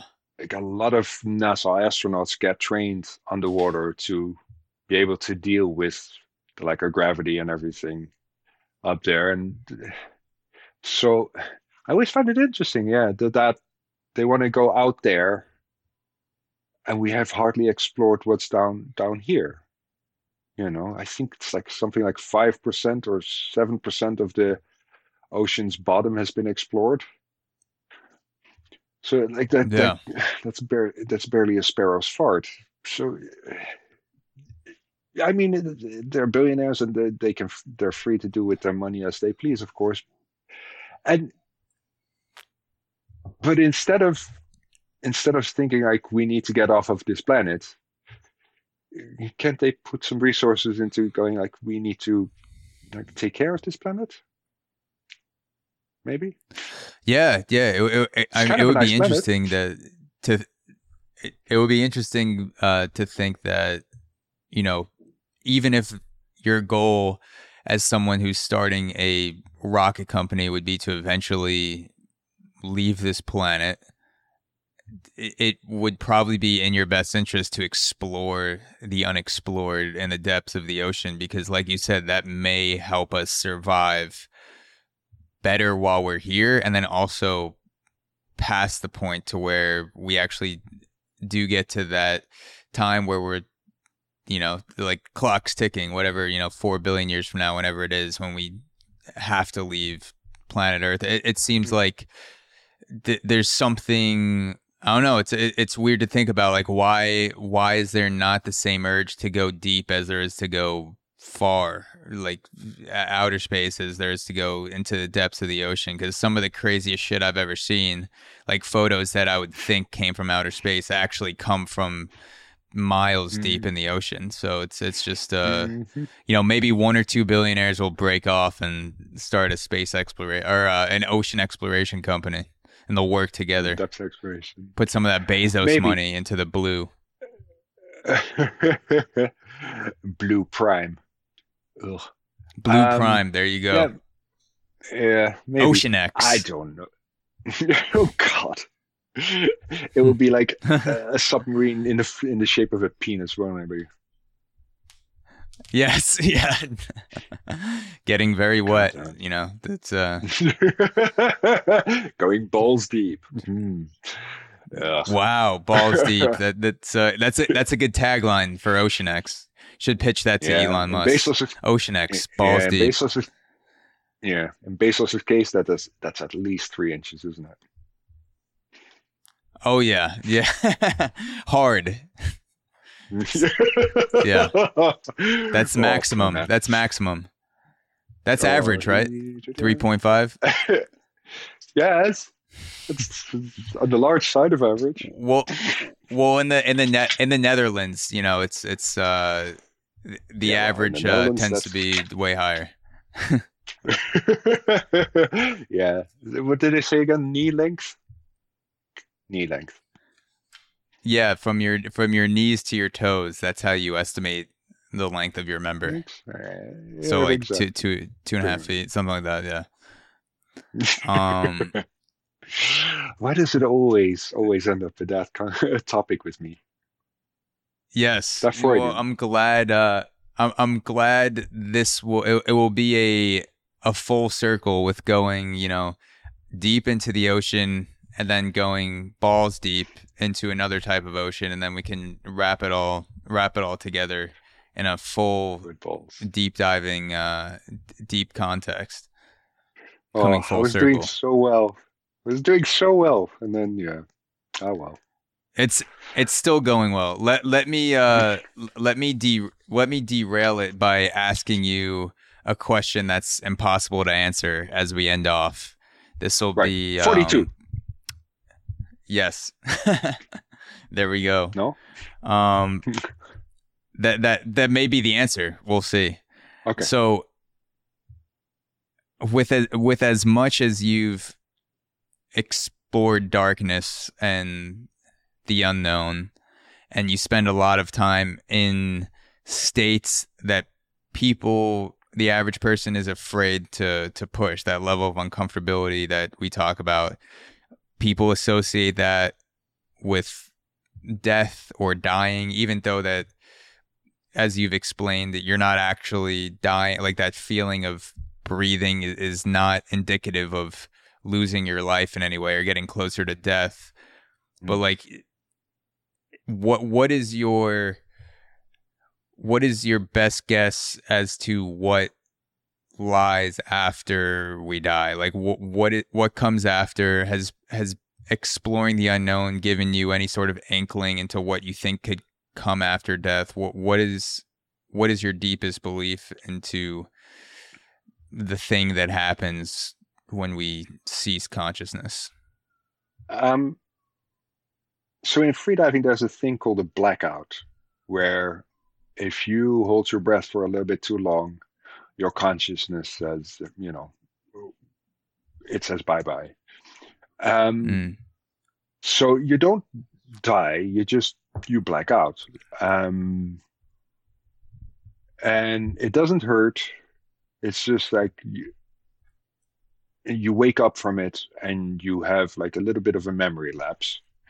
So you don't know what happened the last, let's say 5 seconds or 10 seconds of your dive. And and then you're awake again and like everything is back to normal except for the fact that like somebody's holding you and and you're at the surface and you don't mm. remember getting there, which is weird. You're like a Um, baby. You're like going back to being a uh, baby. no, but that blackout thing, like I don't remember not being there. Like at a certain Mm, point, I just kind of was, and by that point, I was already me. So I reckon if I die, it's going to be like a blackout. I'm no longer there. Um, like and an eternal I'm blackout. yeah, and I'm fine with that. I'm like I like the idea of reincarnation and karma and that kind of stuff. I find that very interesting. But to me, from what I've seen on the water, like there's so many fish and so many variations of fish that life seems to want to have everything exist as much as it can. Every possibility Hmm. wants to exist. And once it has existed, that seems to be okay. Like, and that's fine by me. Like, if this is it, this is a gigantic, beautiful, heartwarming gift. Like, I don't need to be there to be anything else. And I completely understand people who kind of like they miss their parents so much, or they miss their loved ones so much that they want there to be a heaven or they want to see them again. Like, of course. Hmm. But in my heart of hearts, I've added my thing to the diversity, and I've added my thing um, to the quantity and the quality of life. And then once it's done, it's done, and I'm fine with that. Like, that seems to be more than I could ever have asked for. So I I Yeah. I think, yeah, a big blackout, and that's fine. Yeah. Going back to the curiosity, if nature is curious, if whatever force is holding together this universe is curious, and it must be because there's so much evolution, there's so much change. It's Mm, not that it would be uh, wrong to have humans die and not come back, or animals die and not come back. It's that it would be boring. Like maybe death is more because maybe because nature is so death isn't out of any sort of necessity. It's like nature expressing its curiosity. Like this was a fun creation, but like yeah, now I'm on to the next thing. You had your time, and if I'm going to stay curious and keep this world going, then there needs to be the 2.0 and 3.0, and it'll just yeah, go as long as the forces of the universe will allow it. yeah. The 14.7 billion point oh. Um, the counter argument there, of course, is that part of diversity is a certain there has to be a conservative element to it. Because if you want diversity, you Mm, also want to keep the original. You want all the yeah. variations of the original, but the original as well, because that adds to the diversity. So there has to be, purely logically speaking, a conservative element there. So yeah, maybe there will be a Daan. Maybe I am Daan 18.4 billion, and there'll be another one. Oof. Hopefully he'll have like a better sense of humor, but and a better set of bowels, you know, maybe a Yeah, but little bit that less that you know that ridiculously that tall. that that keeps it interesting. I think you have a great sense of humor, and if you could shit yourself at any time during a podcast or a free dive, like that's only making Too the late. the outcome more oh, there you go. I mean the second time or the third time. Um, but yeah, that's a good point. In order to have the diversity, in order to have the the excitement of the differences within the spectrum, you need that original to contrast it, like the prototype. So it may, Hmm. yeah, I have no idea. I tend to think in line with what you said with the eternal blackout, which is what happens after we die. And I forget the who said this quote or what the exact quote was, but it's something along the lines of being dead is what it's like before we were born, which is like you don't know, like there's no consciousness. It doesn't hurt. It doesn't not hurt. It's just like you're just a nothing that is not in existence, and you don't know that you are in existence before you're born. Just like it'll be that way after we die. It's just kind of like this fade off, and Yeah. um if Well, I had to guess, I would say it's something like that. Being dead is like what it's like. Afterlife is similar to what it's like before. yeah. There is something quite wondrous and curious, though. Like, I've seen, regretfully, or maybe thankfully, I don't know, but I've seen death a couple of times now, and there is. Is this free diving, or is this just Well, I saw my passing father. I saw my passing father on? die. I saw my father die, and I saw.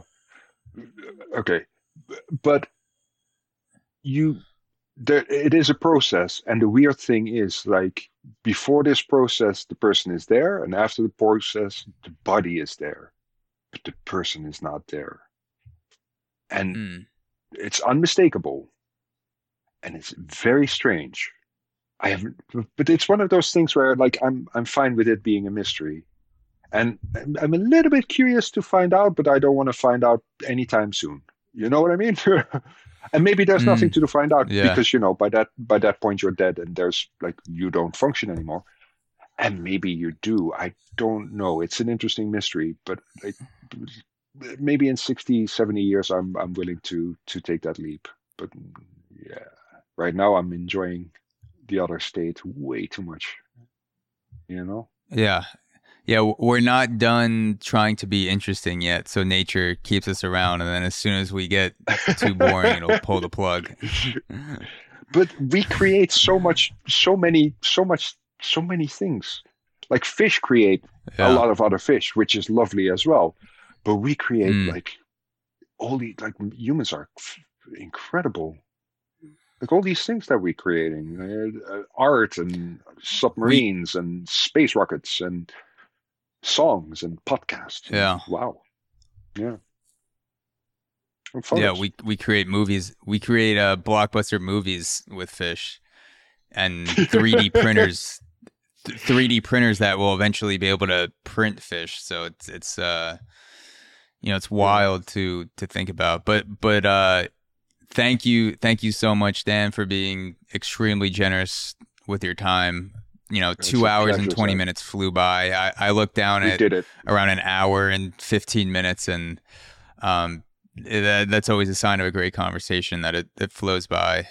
And It was where's the best place for people to follow your work? I know you have YouTube, Instagram, and I'll link everything that you say in the wherever you're listening or watching this podcast. Please go check out Dan's work. I'll also mention it in the intro as well. But where's the best place for people to follow you? I'd say YouTube is my most important one because that one pays the bills. But yeah, there's There Instagram, you go. there's Facebook, if you're so inclined. I have a website, but I don't do much with it. But there's a couple of pictures there which I like. But yeah, YouTube. Check out my YouTube. Yes, go check out the YouTube. I promise you, you will develop an addiction for watching people hold their breath and go free diving in all sorts of fascinating places across the world. It is, quite literally uh, addicting and hard to not watch the next one. And that's why I think it'll eventually become more of a like a. I'm convinced that there's entertainment value there that's not being tapped into apart from just all the physical and psychological benefits. Like it is truly amazing to watch your videos and your film photography, and thank you again for taking the time to come on the show. My pleasure, Zach. It was a joy.